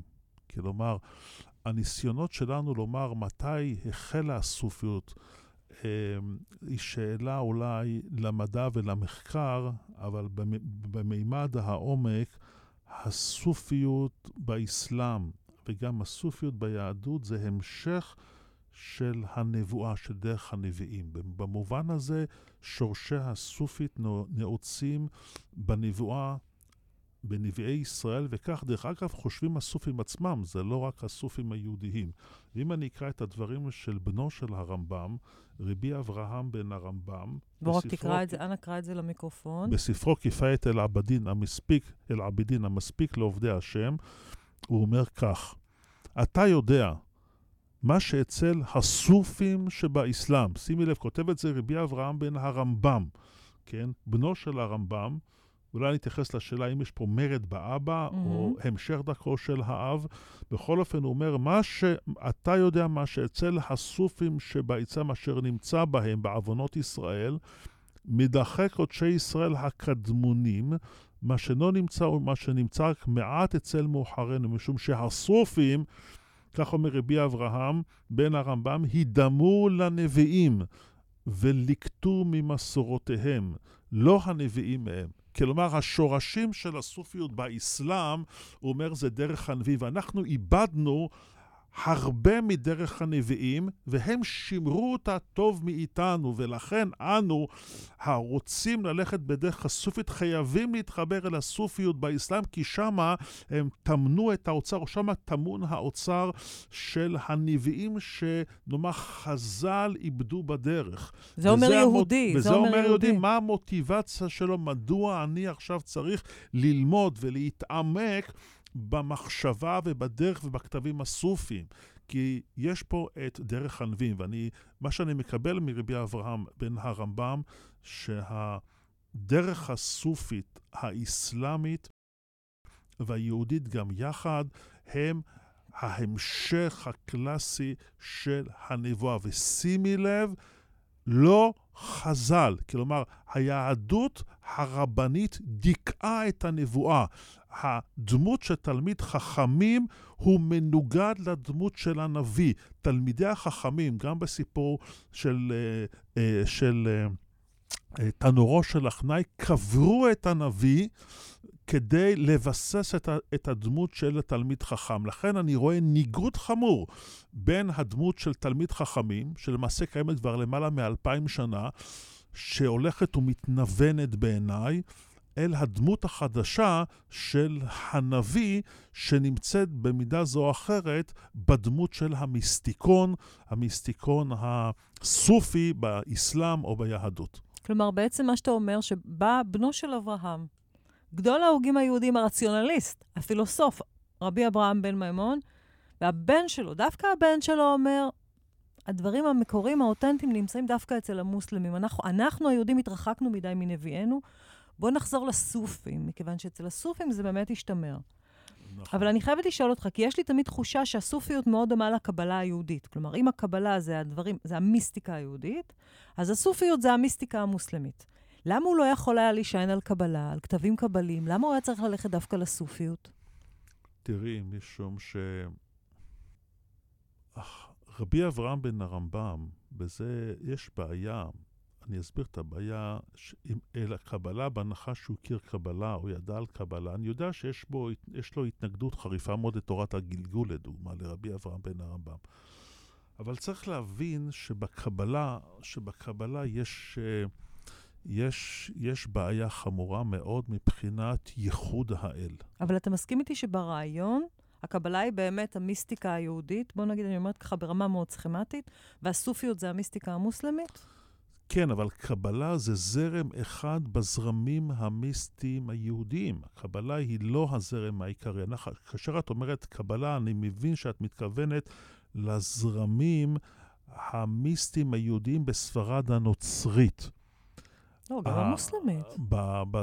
לא, משום שאני מדבר על הראשית, לאחר מכן בהתאחדות. אם לדוגמה נדבר על הזרמים המיסטיים ביהדות, נניח באנדלוסיה, בדור הזהב, כן, של יהודי ספרד, שהיו תחת האסלאם, שם אנחנו רואים את הנוכחות הבולטת של הסופיות. כלומר, שם לא שרתה הקבלה במובן של, נאמר, של תיאוסופיה של ספירות. לכן, במובן העמוק, הקבלה שבמרכזה תורת הספירות היא נולדה, ואולי גם תגובה, למיסטיקה ולקריסטולוגיה הנוצרית. לעומת זאת, בארצות האסלאם התפתח משהו אחר, שזה המיסטיקה היהודית סופית. ואנחנו רואים את זה גם בשירתו של רבי שלמה אבן גבירול, של רבי יהודה הלוי ועוד ועוד. לאחר מכן החלו גם הסינתזות בין הזרמים הסופים לבין הקבלה מאוחר יותר. אנחנו רואים את זה, אני חושב, אצל המיסטיקון רבי אברהם אבולעפיה. אבל אם אנחנו נעשה פה איזושהי הפרדה כדי להבין, יש פה ניגוד ושוני בין הזרמים, בין הקבלה לבין המיסטיקה הסופית היהודית. עכשיו, אתה דיברת על בנו של הרמב"ן, כאדם שדגל בגישה הסופית, והזכרת באחד הפרקים הקודמים את הספר חובות הלבבות וחובות האיברים. נכון. כספר מאוד משמעותי. זה הספר למעשה הראשון בארון הספרים היהודי, שעושה את הסינתזה, כן, בין הסופיות, בין הדרך הסופית באסלאם, לבין היהדות הרבנית. והוא אומר כך, בספר חובות הלבבות, הוא אומר, כן, אמירה חשובה בפילוסופיה של הדת. הוא אומר, אבל ידיעת הדת נחלקת לשני חלקים. האחד זה ידיעת חובות האיברים, והוא המדע הנגלה, אל-עילם אל-זאהר, הוא אומר את זה בערבית, והשני, מדע חובות הלבבות, והוא המצפון, והוא המדע הפנימי, אל-עילם אל-באטן. כלומר, חוכמת הפנימיות. אז אם כן, בהפרדה הזאת, פה יש את המהפכה, בעצם התפיסה של הדת. אם חז"ל שמו את הדגש, את המוקד על חובות האיברים, דהיינו המצוות שמקיימים אותם באיברים, המהפכה היא ספיריטואליזציה והפנמה של הדת. הדת עכשיו, או החוויה הדתית, עוברת תהליכים פנימיים, היא לא קשורה בכלל לפעילות שלך של קיום תורה ומצוות בגוף. זה מהפכה. פה יש מהפכה שהמוקד של החוויה הדתית היא הלב. פתאום את רואה את הכותר הזה, הלב שלא מצאנו אותו לפני כן. לא הראש, לא המוח, דווקא הלב. הלב. כלומר, זאת החוויה. ומה זה הלב? הלב זה החוויה הפנימית הבלתי אמצעית. זה הוואוק, זה הטעם הפנימי שחווים אותו. ויש לו תיאורים מאוד יפים של החוויה המיסטית. אני יכול לקרוא קטע מאוד יפה, שבו הוא מדבר על המדרגה של החסידים, ואז הוא אומר, החסיד שהולך בדרך הלב, הוא רואה מעין עין, והוא שומע מבלי אוזן, והוא מדבר מבלי לשון. כלומר, כל החוויה המיסטית, מה זה לראות ללא עיניים ולשמוע ללא אוזן? כלומר, התפיסה היא שאתה לא שומע דרך האוזן. באמת, מי שומע דרך האוזן? בטהובן שמע דרך האוזן, הוא היה חירש. כלומר, התפיסה היא השמיעה הפנימית, להגיע לראייה הפנימית, לשמיעה הפנימית ולהתבוננות הפנימית. זה למעשה הלב. בזה הוא למעשה כולל את הלב, כן? כמו שנאמר על שלמה, ונתת לעבדך לב שומע. להגיע למצב שהלב הוא זה ששומע. אלה הם החוויות של הלב. במובן העמוק, בסופו של דבר, יש פה מימד אנטינומיסטי לטנטי. כלומר, שהמוקד של הדת זה הלב ולא המצוות. נכון הוא שרבנו בכי בן פקודה הוא לא שולל את המצוות, אבל ברור לנו שהמוקד של החוויה הדתית זה הלב ולא הפעולה עצמה. כלומר, הוא מנסה לפתח בתוכנו אינטליגנציה רגשית או אינטליגנציה רוחנית. זה המאמץ שלו בספר חובות הלבבות. ספר לנו על דרך אברהם. דרך אברהם זה חיבור של יהודים ומוסלמים, שבחרו את הנתיב של הסופיות כבסיס של דיאלוג רוחני בין הדתות. כלומר, הדיאלוג הוא לא עובר דרך ההבדלים במצוות, בשריעה, אלא עובר דרך רוחניות, והבסיס המשותף לדת היהודית ולדת האסלאם היא הדרך הסופית, כאשר בקונספט הזה עומדים דבריו של רבי אברהם בן הרמב"ם. כלומר, הדברים של רבי אברהם בן הרמב"ם הם המצע המשותף, כן, ליהודים ולמוסלמים, כאשר אנחנו רואים בדמותו דרך אברהם, על שם אברהם אבינו, שהוא האב גם של האסלאם, גם של ישמעאל וגם של יצחק, וגם של האומה הישראלית. לכן זאת דרך אברהם. יש פה שאיפה, כן, לבטל את המחיצות, את הווילונות, את המסכים שבין היהדות ובין האסלאם, בין יהודים ומוסלמים, דרך הסופיות. אפשר לעשות את זה? אפשר להביא לביטול? אפשר. המאמץ הוא קשה מאוד, בייחוד שמתחזקים הכוחות האסלאמיסטים הקיצוניים, הדרך איננה פשוטה. צריך להבין שיש גם בקרב יהודים, גם בקרב מוסלמים, יש את האנשים שהולכים בדרך הזאת, שיש להם את הכוחות, נכון, זה בשוליים, זה לא במרכז, אבל אין להירתע. צריך לעשות את זה, משום שהמושגים של שלום, של אהבה, הם, הייתי אומר, המאורות שדרכם, לפי דרכם הולכת דרך אברהם. כלומר, כל דת, באשר היא דת, יש בה יסוד גזעני. בדת. בוודאי, בדת. הדת היא גזענית מיסודה, כי כבר היא מבדילה אותך ביחס לאחר. לאחר הדתי. אז כבר יש בה את היסוד המבדיל והמפריד. זה חסרונה של הדת. כבר אני יודע מי יישב איתי בגן עדן או מי לא יישב איתי בגן עדן. מי הולך לגיהנום, כן, ומי הולך לגן עדן. כלומר, הדת היא יסוד מפריד. ואילו הדרך המיסטית הרוחנית היא יסוד משלים. אני יכול לקרוא שיר של אחד מגדולי המיסטיקונים, הסופיות, בסופיזם, ששמו מוחדין אבן ערבי, שהזכרתי אותו מקודם, שהוא דיבר על היחס לדתות, או איך הוא רואה את היחס בין הדתות, והוא אומר את זה באחד משיריו. והוא אומר כך, ליבי לובש כל צורה, מרעה לצבעים ומנזר לנזירים, היכל לאלילים וקעבה לעולי רגל, לוחות תורה וספר קוראן. אני דבק בדת האהבה, ולכל אשר יפנו גמליה, שמי דתי ואמונתי. אז דרך אברהם שמה לה את הדברים הללו של מוחדין אבן ערבי, אני דבק בדת האהבה. ודת האהבה יכולה לקבל כל דת שהיא, אין בה את ההפרדות. היא גם יכולה לקבל את הפגניזם, אחד האלילים, אין לה שום בהם פגניזם, גם את לוחות התורה, גם את הקוראן, גם את הנצרות מזר לנזירים, כן, יכולה לקבל. הלב של מי שהולך בדרך אברהם, הוא נושא כל צורה, הוא נושא כל דת. זה דת האהבה. ודת האהבה היא, המושג גם דת האהבה הוא בעייתי, הוא משחק פה, אבל היא למעשה מנחה אותנו. ברור שיש כאן גם במובן העמוק שלילה של הדת. אבל השלילה של הדת היא דרך דת האהבה. כלומר, דרך האהבה. בעצם אתם מבססים את זה, אתם הולכים אחורה לאברהם, ואתם אומרים, אברהם היה אבא גם של יצחק וגם של ישמעאל. נכון, כלומר, לא. גם של אבי העם העברי לכאורה, וגם של אבי האסלאם. נכון, נגיד עם ישמעאל, אם נכון ניקח את זה מאוד. ככה.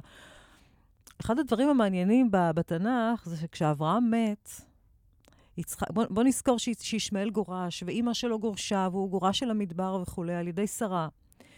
אבל בסוף, כשאברהם מת, והוא נקבר במערת המכפלה, הם באים לקבור אותו יחדיו. שניהם. ואנחנו לא שומעים על סכסוכים לאחר מכן בין השניים האלה. לא רק שהם באים לקבור אותו יחדיו, הפסוק אומר שבהלוויה ישמעאל קדם ליצחק. זאת אומרת, יצחק נותן את הכבוד לישמעאל, לבן הבכור, להוביל את ההלוויה, שזה גם מעניין מאוד, שהתנ"ך שם את ישמעאל במקום מכובד יותר או גבוה יותר מאשר יצחק, בטקס ההלוויה. אכן נכון הדבר, פה מדובר, כלומר, אם את תראי שכל התפיסה של האחים בספר בראשית היא חוויה קונפליקטואלית. האחים תמיד מקין והבל ועד יוסף ואחיו נמצאים תמיד במאבק. ופה היחסים בין יצחק לבין ישמעאל ראשיתם אולי במאבק בין הורים נאמר את זה, אבל סופם בהתאחדות ביניהם. כלומר, מה שאתם אומרים בעצם, נולדנו מאחד, אנחנו יכולים לחזור ולהיות אחד. בדיוק. אתם מנסים להחזיר את האיחוד הזה שאברהם התחיל ממנו הכל. ובואו נזכור שגם אברהם בעצם היה אבי האמונה המונותואיסטית, כלומר, הוא היה אבי האמונה באל אחד, שזה גם סימן גדול של אחדות. הוא הרי היה אברהם מכיוון שהוא הגיע בעצם מחבורה של עובדי אלילים, אבל ברגע שהוא קיבל את האמונה המונותואיסטית, נוספה אות כדי להדגיש את העניין המונותואיסטי. אולי צריך להגיד שמשה הוא זה שבעצם קיבל את העניין הזה של אנוכי אדוני אלוהי אדוני אחד, אבל אברהם היה אבי האמונה של זה, אפילו במובן של בלי חוקים ותורה ומצוות. מי האנשים שמגיעים לדרך אברהם? כשהקמנו את דרך אברהם, היו כמה וכמה מעגלים. היה מעגל, נאמר, מתוך הישראלים או היהודים, היה את המעגל הרבני. ביניהם ניתן להזכיר שבכנס היסוד היה הרב מנחם פרומן, זיכרונו לברכה.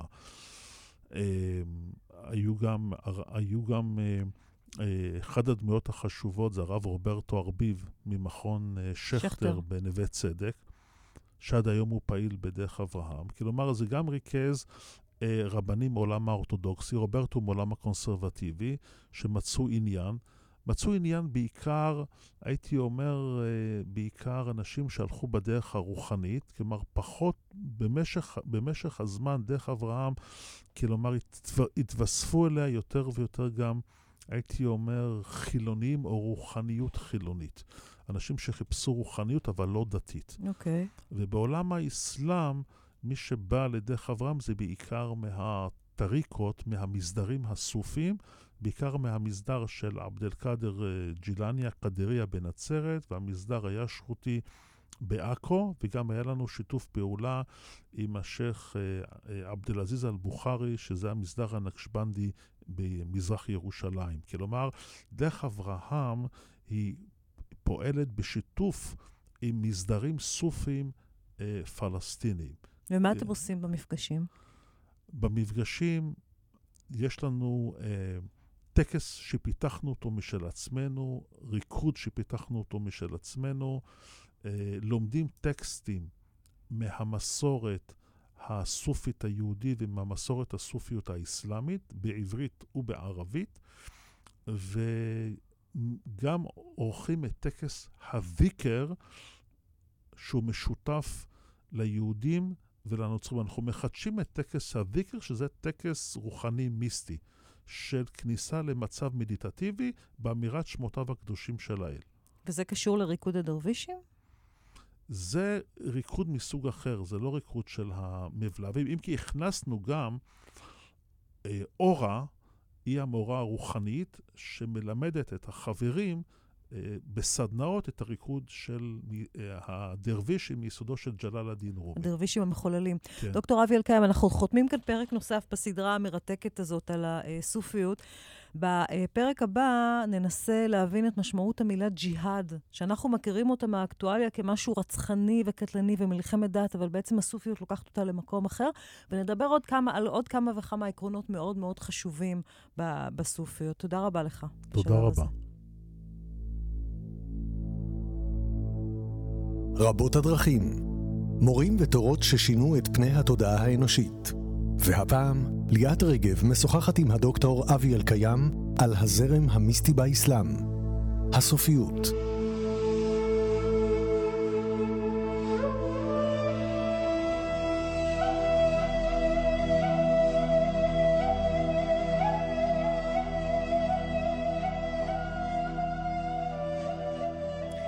שוב שלום לכם, אנחנו בפרק החמישי והאחרון, קשה להאמין כבר, בסדרה שלנו רבות הדרכים שעוסקת בנושא של הסופיות. בפרק הקודם דיברנו על הקשר בין הסופיות לבין היהדות, בפרויקט מאוד מאוד יפה שאתה שותף לו, שנקרא דרך אברהם, שבא בעצם לבטל את ההבדלים בין הדתות כדי לחזור לאחדות, לאברהם אבינו, שממנו נולדו גם יצחק וגם ישמעאל, בוא נזכיר. אני רוצה בפרק הזה לחזור איתך רגע לרעיון האהבה. שדיברת עליו בהתחלה, על המשמעות של אהבה והתמוססות עם האהוב שדיברנו עליו בפרקים הראשונים, ואמרת לי שיש מסדרים סופים שבהם האהבה נוגעת בשיגעון. כן, אכן השיגעון כקצה של מסעו הרוחני של הסופי, ויש סיפור יפה שבא מהעולם של החיים, של השבטים בחצי ערב, שהסופים נתנו לו פרשנות סימבולית או אלגורית. זה הסיפור על מג'נון ולילה. והסיפור אומר שבחצי הערב שהיו השבטים מתכנסים, זה גם היה זמן של השידוכים, ואמרו אבן קייס התאהב בבחורה בשם לילה. אבל כמו רומאו ויוליה, המשפחות היו אויבות זה לזה, ולא אפשרו את ההתקשרות, את הנישואין, בין אמרו אבן קייס לבין לילה, והשבטים חזרו לנדוד במדבר, ואמרו רודף אחרי לילה, ולילה נעלמת לו, והוא כל הזמן חוגה באהבתה וחושב עליה, עד שהיו הילדים סונטים בו ומצביעים על עץ ואומרים לו, מה אתה רואה, יא אמרו? היה אומר, אני רואה את פניה של לילה. וכאשר היו מצביעים על הירח, גם היה אומר, אני רואה את פניה של לילה. וכך למעשה הוא ראה את פניה של לילה ניבטות מכל דבר ודבר. זה פה הגיע לקצה השיגעון, לאהבה התמידית, שהוא, מה שקוראים לזה, שוגה בה תמיד, לחוויה הטוטלית של פניה של לילה. והסופים למעשה ראו את לילה כמייצגת את פניו של האל.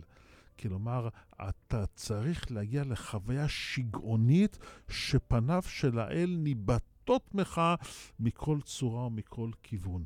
זה אהבה שיגעונית שהיא מחוברת, כן, אל החוויה הפנימית החזקה של הסופיות, ויש לנו גם זרמים בסופיות הטורקית במאה ה-14-15, ה-16 של זרם שנקרא הזרם הקלנדרי, שהתפיסה הייתה שהסופי צריך לשבור את כל הסטרוקטורות. סופי לא יכול לחיות בתוך דת, סופי לא יכול לחיות בתוך חברה ממוסדת, הוא כל הזמן צריך לשבור. אז אם בני אדם הרגילים הולכים עם בגדים, הם הלכו ערומים. הלכו ערומים כדי לשבור את הסטרוקטורות, את המבנים, את הממסד, ללכת עד הקצה, עד גבול השיגעון.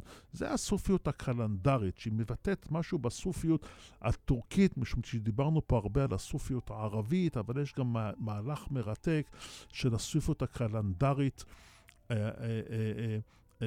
בטורקיה, ויש לנו גם עדויות מהמאה ה-16 של סופים קלנדריים מסתובבים בירושלים ערומים. כן, יש לנו גם עדויות שכאלה. כלומר, זה גם הגיע כאן לארץ ישראל, המיסטיקונים המטורפים. אז פה יש חיבור בין שיגעון, טירוף ומיסטיקה, להגיע עד הקצה. נכון שזה לא משקף את כל הזרמים הסופים, אבל חשוב גם לומר לכאן המיסטיקה יכולה להגיע בטירוף, בשיגעון, כדרך נאמר, דרך של המורד הנצחי, המרד הנצחי בסטרוקטורות ובמבנים של החוויה האנושית. שובר אותם שוב ושוב, כדי להגיע לבסיס, לאלוהות, לדבר שהיה לפני הכל בעצם. נכון. לשם הוא כל הזמן שואף. בדיוק. עכשיו אתה יודע, אנחנו מכירים את המושג ג'יהאד, במיוחד לצערי בשנים האחרונות, שאנחנו רואים את ההתגברות העצומה של כוחות איסלאמיסטים אלימים, כמו אלקיידה וכמו חמאס וכמו דאעש, שלקח את זה עוד קצה. אנחנו כל הזמן רואים איך האסלאם הולך ונהיה אלים יותר, האסלאם הרדיקלי, שיש לו תוצאות משמעותיות וטרגיות ביותר. אבל הסופיות לוקחת את המושג ג'יהאד ומפרשת אותה פירוש אחר לגמרי, נכון? אז אני רוצה קודם כל שתגיד לי איזה פרשנות של המושג ג'יהאד, למשל לוקחים ארגונים כמו חמאס ואלקיידה, ואיזה משמעות יש למילה ג'יהאד אצל הסופים. כן, היום הדגש הוא על הג'יהאד במובן הארצי, במובן הפיזי. כלומר, מלחמת קודש. זה למעשה המשמעות החדשה או הרווחת היום של האסלאם, הייתי אומר, גם לא האסלאם הקיצוני כבר. כלומר, דרך המלך של האסלאם, שאני שומע דרשות של מטיפים, הג'יהאד זה מלחמת קודש. כאשר למעשה ג'יהאד זה מסירות מלחמת קודש זה אומר שאתה בעצם מחסל את כל מי שהוא לא מוסלמי? כן. מחסל? בוודאי. זה כתוב כך גם בקוראן? לא. התשובה היא קודם כל התפיסה, יש לנו גם את חוקר עומר. כלומר, יש לנו, גם האסלאם עצמו עידן את התפיסה ביחס לנכבש. ויש חוקי ג'יזיה, כלומר צריך, אבל לא לחסל. כלומר, מה שאנחנו רואים פה, מה שעושה דאעש, שהורגת, הנה קראתי שמצרים קופטים, דאעש בלוב חיסלה אותם מתוך העיקרון של הג'יהאד, זה לא תפיסה של הג'יהאד הקלאסי. זה לא מופיע בקוראן? לא, ציווי לא כזה? מופיע בקוראן, לא. אז מה כן מופיע בקוראן? יש את המלחמה כנגד הכופרים, אבל הדתות, כלומר, מה זה הכופרים? הפגנים. אבל למעשה אנחנו מדברים פה על הדתות, על עמי הספר, נצרות, יהדות זה עמי הספר. והיחס לעמי הספר זה לא כיחס של הכופרים. כלומר, הקוראן מתייחס אל הכופרים. ואת הכופרים הוא אומר שצריך להרוג? אבל מה זה הכופר? חשוב, כן. מה ההגדרה של כופר? כופר למעשה הוא פגניסט, אדם שהוא לא מאמין באל האחד. יש לו עובד אלילים. עובד אלילים. אז פה באמת, ביחס לעובדי אלילים, האסלאם פה יש לו עמדה קיצונית. אבל למעשה אנחנו לא חיים בעידן של עובדי אלילים, אנחנו חיים בעידן שגם האסלאם, לפחות הקוראן מכיר בזה, שהם עמי הספר. זה היהדות בראשונה, וגם הנוצרים. והיחס אליהם הוא יחס שונה. זה לא יחס של מוות, זה יחס של השפלה מסוימת, של חוקי מיסים מסוימים שלוקחים מהם, אבל לא, בוודאי לא הרג. להרוג נוצרי או נוצרי קופטי זה דבר שלא יתואר על פי הקוראן עצמו. דווקא על פי השריעה, שדאעש מתיימרים לפעול לפיה, הם לא פועלים לפיה, אתה אומר בהקשר הזה. לא, הם מיישמים פשוט את העניין, רואים בהם כופרים, דהיינו פגניסטים. והסופים לקחו את המושג הזה של ג'יהאד למקום אחר לגמרי. אז תראי, פעם חשבתי כך, בוא נודה על האמת. אז קודם כל נאמר מהי העמדה הסופית. והעמדה הסופית זה הסיפור שמספרים משמו של חסן אל-בסרי. חסן אל-בסרי, אחד מחשובי הסופים בבסרה. דיברנו על בסרה ודיברנו על רבי אל-עדוויה וכו'. וכך מספרים משמו. לוחמים שבו אל שליח האל מאחת הפשיטות. אמר להם, ברוך בואכם וברכת האל עליכם. שבתם מהמלחמה הקטנה אל המלחמה הגדולה. אמרו לו, שליח האל, מהי המלחמה הגדולה? אמר, מלחמתו של האדם בנפשו ביצרו לשם האל יתעלה. כלומר, יש את ג'יהאד הגדול, על ג'יהאד אל-אכבר, שהיא המלחמה בנפש, ואילו מלחמת המצווה באויבים נקראת על ג'יהאד אל-אסרר, הג'יהאד הקטן. עכשיו, התפיסה הזאת היא תפיסה רוחנית, כלומר, ג'יהאד פירושו המלחמה הפנימית, המלחמה בנפש, לא המלחמה כלפי חוץ, אלא המלחמה באויב הפנימי שבתוכך, שזה יכול להיות היצרים, כלומר, אותם כוחות פנימיים בנפש. כלומר, יש פה הפנמה של המושג ג'יהאד אל מאבקים פנימיים בנפש. אבל צריך לשים לב, ודווקא מי שעורר את תשומת ליבי לכך, הם דווקא סופים מהגליל, משום שאני חשבתי פעם כמו שהרבה במערב חושבים על הסופיזם, שהם חיברו סופיזם עם פציפיזם, וניסו לפרש את תורת הג'יהאד, נאמר לפי הפציפיזם של גנדי, כן? ששייך לקבוצות מסוימות בפציפיזם, בהינדואיזם, אבל לא ככה דבר. אם בואו נשים לב, שהאמירה הסופית הזאת אומרת שיש גם את הג'יהאד הקטן, ג'יהאד אל-אסרר. כלומר, אין פה תפיסה פציפיסטית בסופיזם. יש לגיטימציה של המלחמה באשר היא מלחמה. אבל יש פה ערך אחר למלחמה בנפש, שזה הג'יהאד הגדול. כלומר, אין לפרש את התפיסה הסופית כפציפיסטית, אלא היא נותנת לגיטימציה למלחמת קודש באויבים. נותנת לזה לגיטימציה? נותנת לזה לגיטימציה. כולל חיסול? תראי, אני לא הייתי הולך רחוק, אבל מתוך האמירה הזאת, וזה העיר את תשומת ליבי, חבר במסדר, אחד ממסדרים הקאדרים בגליל, שהוא קרא איתי את הטקסט הזה, ואני בהתחלה פירשתי אותו במובן הפציפיסטי. ואז הוא אמר לי, רגע, אם אתה מפרש אותו בצורה פציפיסטית, אז איך הנביא נותן לגיטימציה? הוא אומר, שבתם מהמלחמה הקטנה אל המלחמה הגדולה. כלומר, אני מעניק לכם לגיטימציה למלחמה שלכם בכופרים, אבל דעו לכם שזו המלחמה הקטנה, פה לא השלמתם את המסע שלכם, והמלחמה הגדולה זה המלחמה בנפש. אז שלא נטעה, בואו נעמיד את הדברים בדיוקם, גם אני הייתי רוצה שזה יהיה ככה, וככה אני גם שואף. כלומר, אינני מקבל, אני כשלעצמי, אינני מקבל את הדעה הסופית, אלא אני הולך לכיוון הפציפיסטי. אבל אם את שואלת אותי ביחס לסופיות עצמה, אם אני מפרש את זה בצורה רציונלית או פילולוגית, את הטקסטים הסופיים בעניין הג'יהאד, אסור לנו להתפתות ולדבר על המאוויים של נפשנו.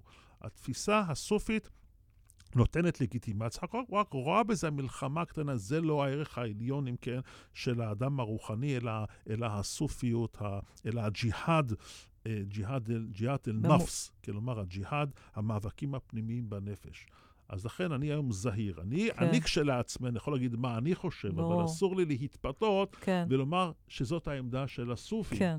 טוב, האמת שהם חייבים לפרש את זה ככה, קודם כל בגלל הטקסט שקראת, שהוא מדבר שם על המאבק הקטן והמאבק הגדול. יש הבחנה, הוא לא יכול לפרש את זה אחרת. במילים אחרות, הנביא מוחמד לא היה פציפיסט, אפילו הנביא מוחמד בעיני הסופים עצמם, שבאמת מעניקים לו את הפן הרוחני, כן, הוא לא היה פציפיסט בסופו של דבר, וצריך להגיד את זה, אני לא רוצה פה לומר דברים על הסופיות שיבטאו איזה מאוויי לב שלי, ויתייחו דברים מהמהלך של הבנת האסלאם. זה חשוב לנו לציין את זה, כן? אבל בוא נזכור שגם ביהדות, היה לנו את משה רבנו, והיה לנו מיד אחריו את יהושע בן נון. כלומר, זה לא שהכל נשאר רק ברמה הרוחנית גרידא. גם ביהדות, כשצריך להכניס אלמנטים של כוח, הם נכנסים אלמנטים של כוח בכוח האל. נכון. זה קיים שם. היהדות, תראי, גם היהדות איננה פציפיסטית, אבל לדוגמה, אם תקחי בחסידות את הפסוק, כי תצא למלחמה על אויביך, אז מפרשים בחסידות בדור השני, זה האויב הפנימי שבתוכך. ואז את מי מצטטים? מצטטים את רבנו בכייה אבן פקודה, רבנו בכייה אבן פקודה, בספרו חובות הלבבות, שמביא את הדברים הללו. כלומר, התפיסה הזאת של הג'יהאד הגדול חודרת מהסופיות לרבנו בכייה אבן פקודה בחובות הלבבות, ומשם זה עובר לפרשנות המקרא היהודית החסידית, כי תצא למלחמה על אויביך, אין הכוונה לאויב החיצוני, אלא הכוונה היא לאויב הפנימי. אז פה גם אנחנו רואים כיצד התפיסה של המלחמה הפנימית נכנסת ומפרשת לנו גם מוסיפה מימד נוסף ליהדות עצמה. כפי שאמרת נכון, גם משה רבנו יצא למלחמה, גם יהושע בן נון יצא למלחמה, כלומר יהדות... נכון, משה היה שותף למלחמה בעמלק. נכון, בוודאי. כלומר יהדות בעומק שלה איננה פציפיסטית. יש בה את היסוד של המלחמה, אבל המהלך הסופי בתוך היהדות שהסופיות היהודית נתנה פשר נוסף לתפיסה של המלחמה, שהאויב החשוב והאמיתי בסופו של דבר זה האויב הפנימי. מה דוקטור אבי אלקיים, יהודי, שמגיע מרקע של קבלה, תקן אותי אם אני טועה גם במשפחה שיש לה שורשים בקבלה, נכון? כן. מה הוא מחפש אצל הסופים? מה אתה מחפש אצל הסופים? למה לא יכולת להישען על המקורות היהודיים בלבד? על הידע עמוק, עמוק באמת, עמוק כל כך שיש לך בקבלה, אתה כל כך בקיא בקבלה, אתה בקיא בשבתאות, אתה בקיא בכל כך הרבה זרמים יהודים. למה אתה חוזר שוב ושוב? למה לא חוזר? זה חלק מחייך העניין הזה של הסופיות. זה נכון. המסע שלי, תראי, בפרקי האבות נאמר, אין הבור מתמלא מחולייתו.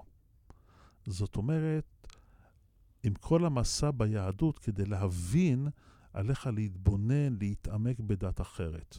ורק כך תוכל להבין גם את המסע שלך בתוך היהדות. והמסע בסופיות הוא אפשר להתבוננות מחודשת בעצמי וגם ביהדות. כלומר, המהלך שלך בתוך היהדות אפשרי רק מתוך דיאלוג עם דת אחרת. אוי לו למי שחי רק את חייו בעולמה של היהדות ולא מנהל איזה דיאלוג עם הבודהיזם, הינדואיזם, נצרות או איסלאם. אני בחרתי באיסלאם, כלומר כמסע רוחני, ושמאפשר לי התבוננות עמוקה יותר במסע שלי, ואני גם לא הייתי מגדיר את עצמי כיהודי, כפי שאמרתי לך, כל ההגדרות הללו הן בטלות בעיניי, ואני הגעתי לתובנות הללו דווקא בזכות המסע שלי בסופיזם, שאינני יכול להגדיר את עצמי יותר כישראלי או כיהודי, ובכלל כל הגדרה שהיא כבר לא תופסת בכלל. זה אחד היתרונות שהמסע אל עולמות אחרים, אל תפיסות אחרות,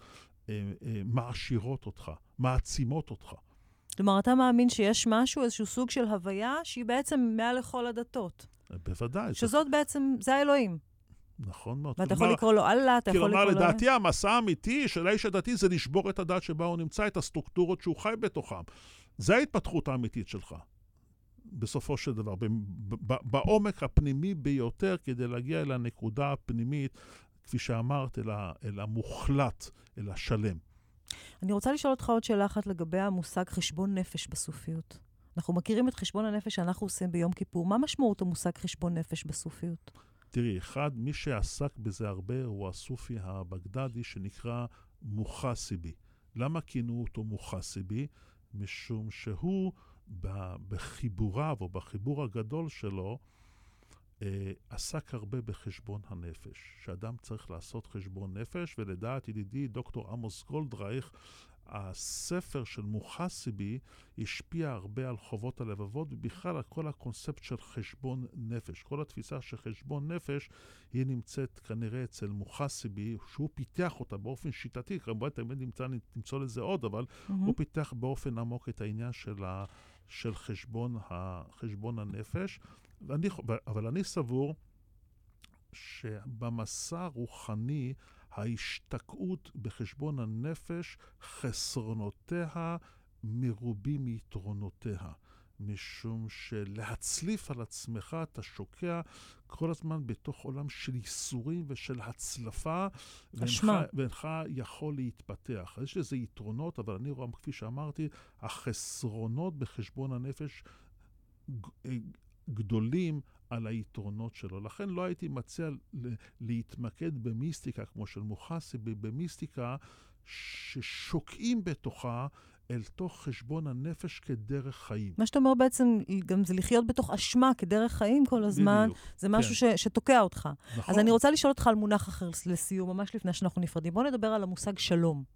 המושג שלום קיים במיסטיקה הסופית? בוודאי, שלום במיסטיקה הסופית, קודם כל אחד משמותיו של האל זה שלום, סלם. סלם זה אחד משמותיו הקדושים של האל. כפי שאצלנו, שיר השירים אשר לשלמה, אומר המדרש, למי שהשלום שלו, שזה הקדוש ברוך הוא. בקבלה, המושג שלום הוא המושג שמאחד את הזכר ואת הנקבה. כלומר, כשאתה אומר למישהו שלום, עליך להיות בתדר שהוא ואתה אחד.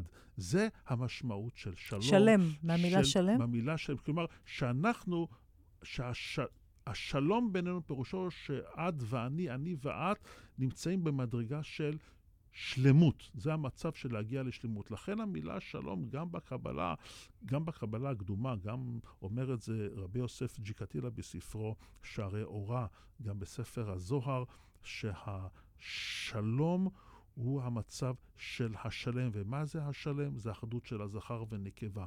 בכל הממדים, גם בממד הפנימי האישי, גם בממד החיצוני. לכן כשאדם אומר לחברו שלום, הוא צריך להיות בתדר של השלום. כלומר, הוא צריך להיות בנקודה שבה האדם שהוא אומר לו שלום והוא הם אחד. וזה מאמץ, כלומר להגיד שלום לאחר זה מאמץ רוחני קשה ביותר להגיע למדרגה הרוחנית הזאת, אבל זה מדרגה שראוי, בניגוד לחשבון נפש שאמרתי, זאת מדרגה שכדאי להשקיע בה, כן, את כל המהלך הרוחני המיסטי, זה המהלך של השלום. שזה למעשה הייתי אומר השיא, כי השלום מכיל בתוכו את האהבה, את השלמות ואת האחדות. דוקטור אבי אלקיים, אני מאוד מודה לך על הסדרה הזאת. תודה רבה. רבות הדרכים. מורים ותורות ששינו את פני התודעה האנושית. והפעם, ליאת רגב משוחחת עם הדוקטור אבי אלקיים על הזרם המיסטי באיסלאם. הסופיות.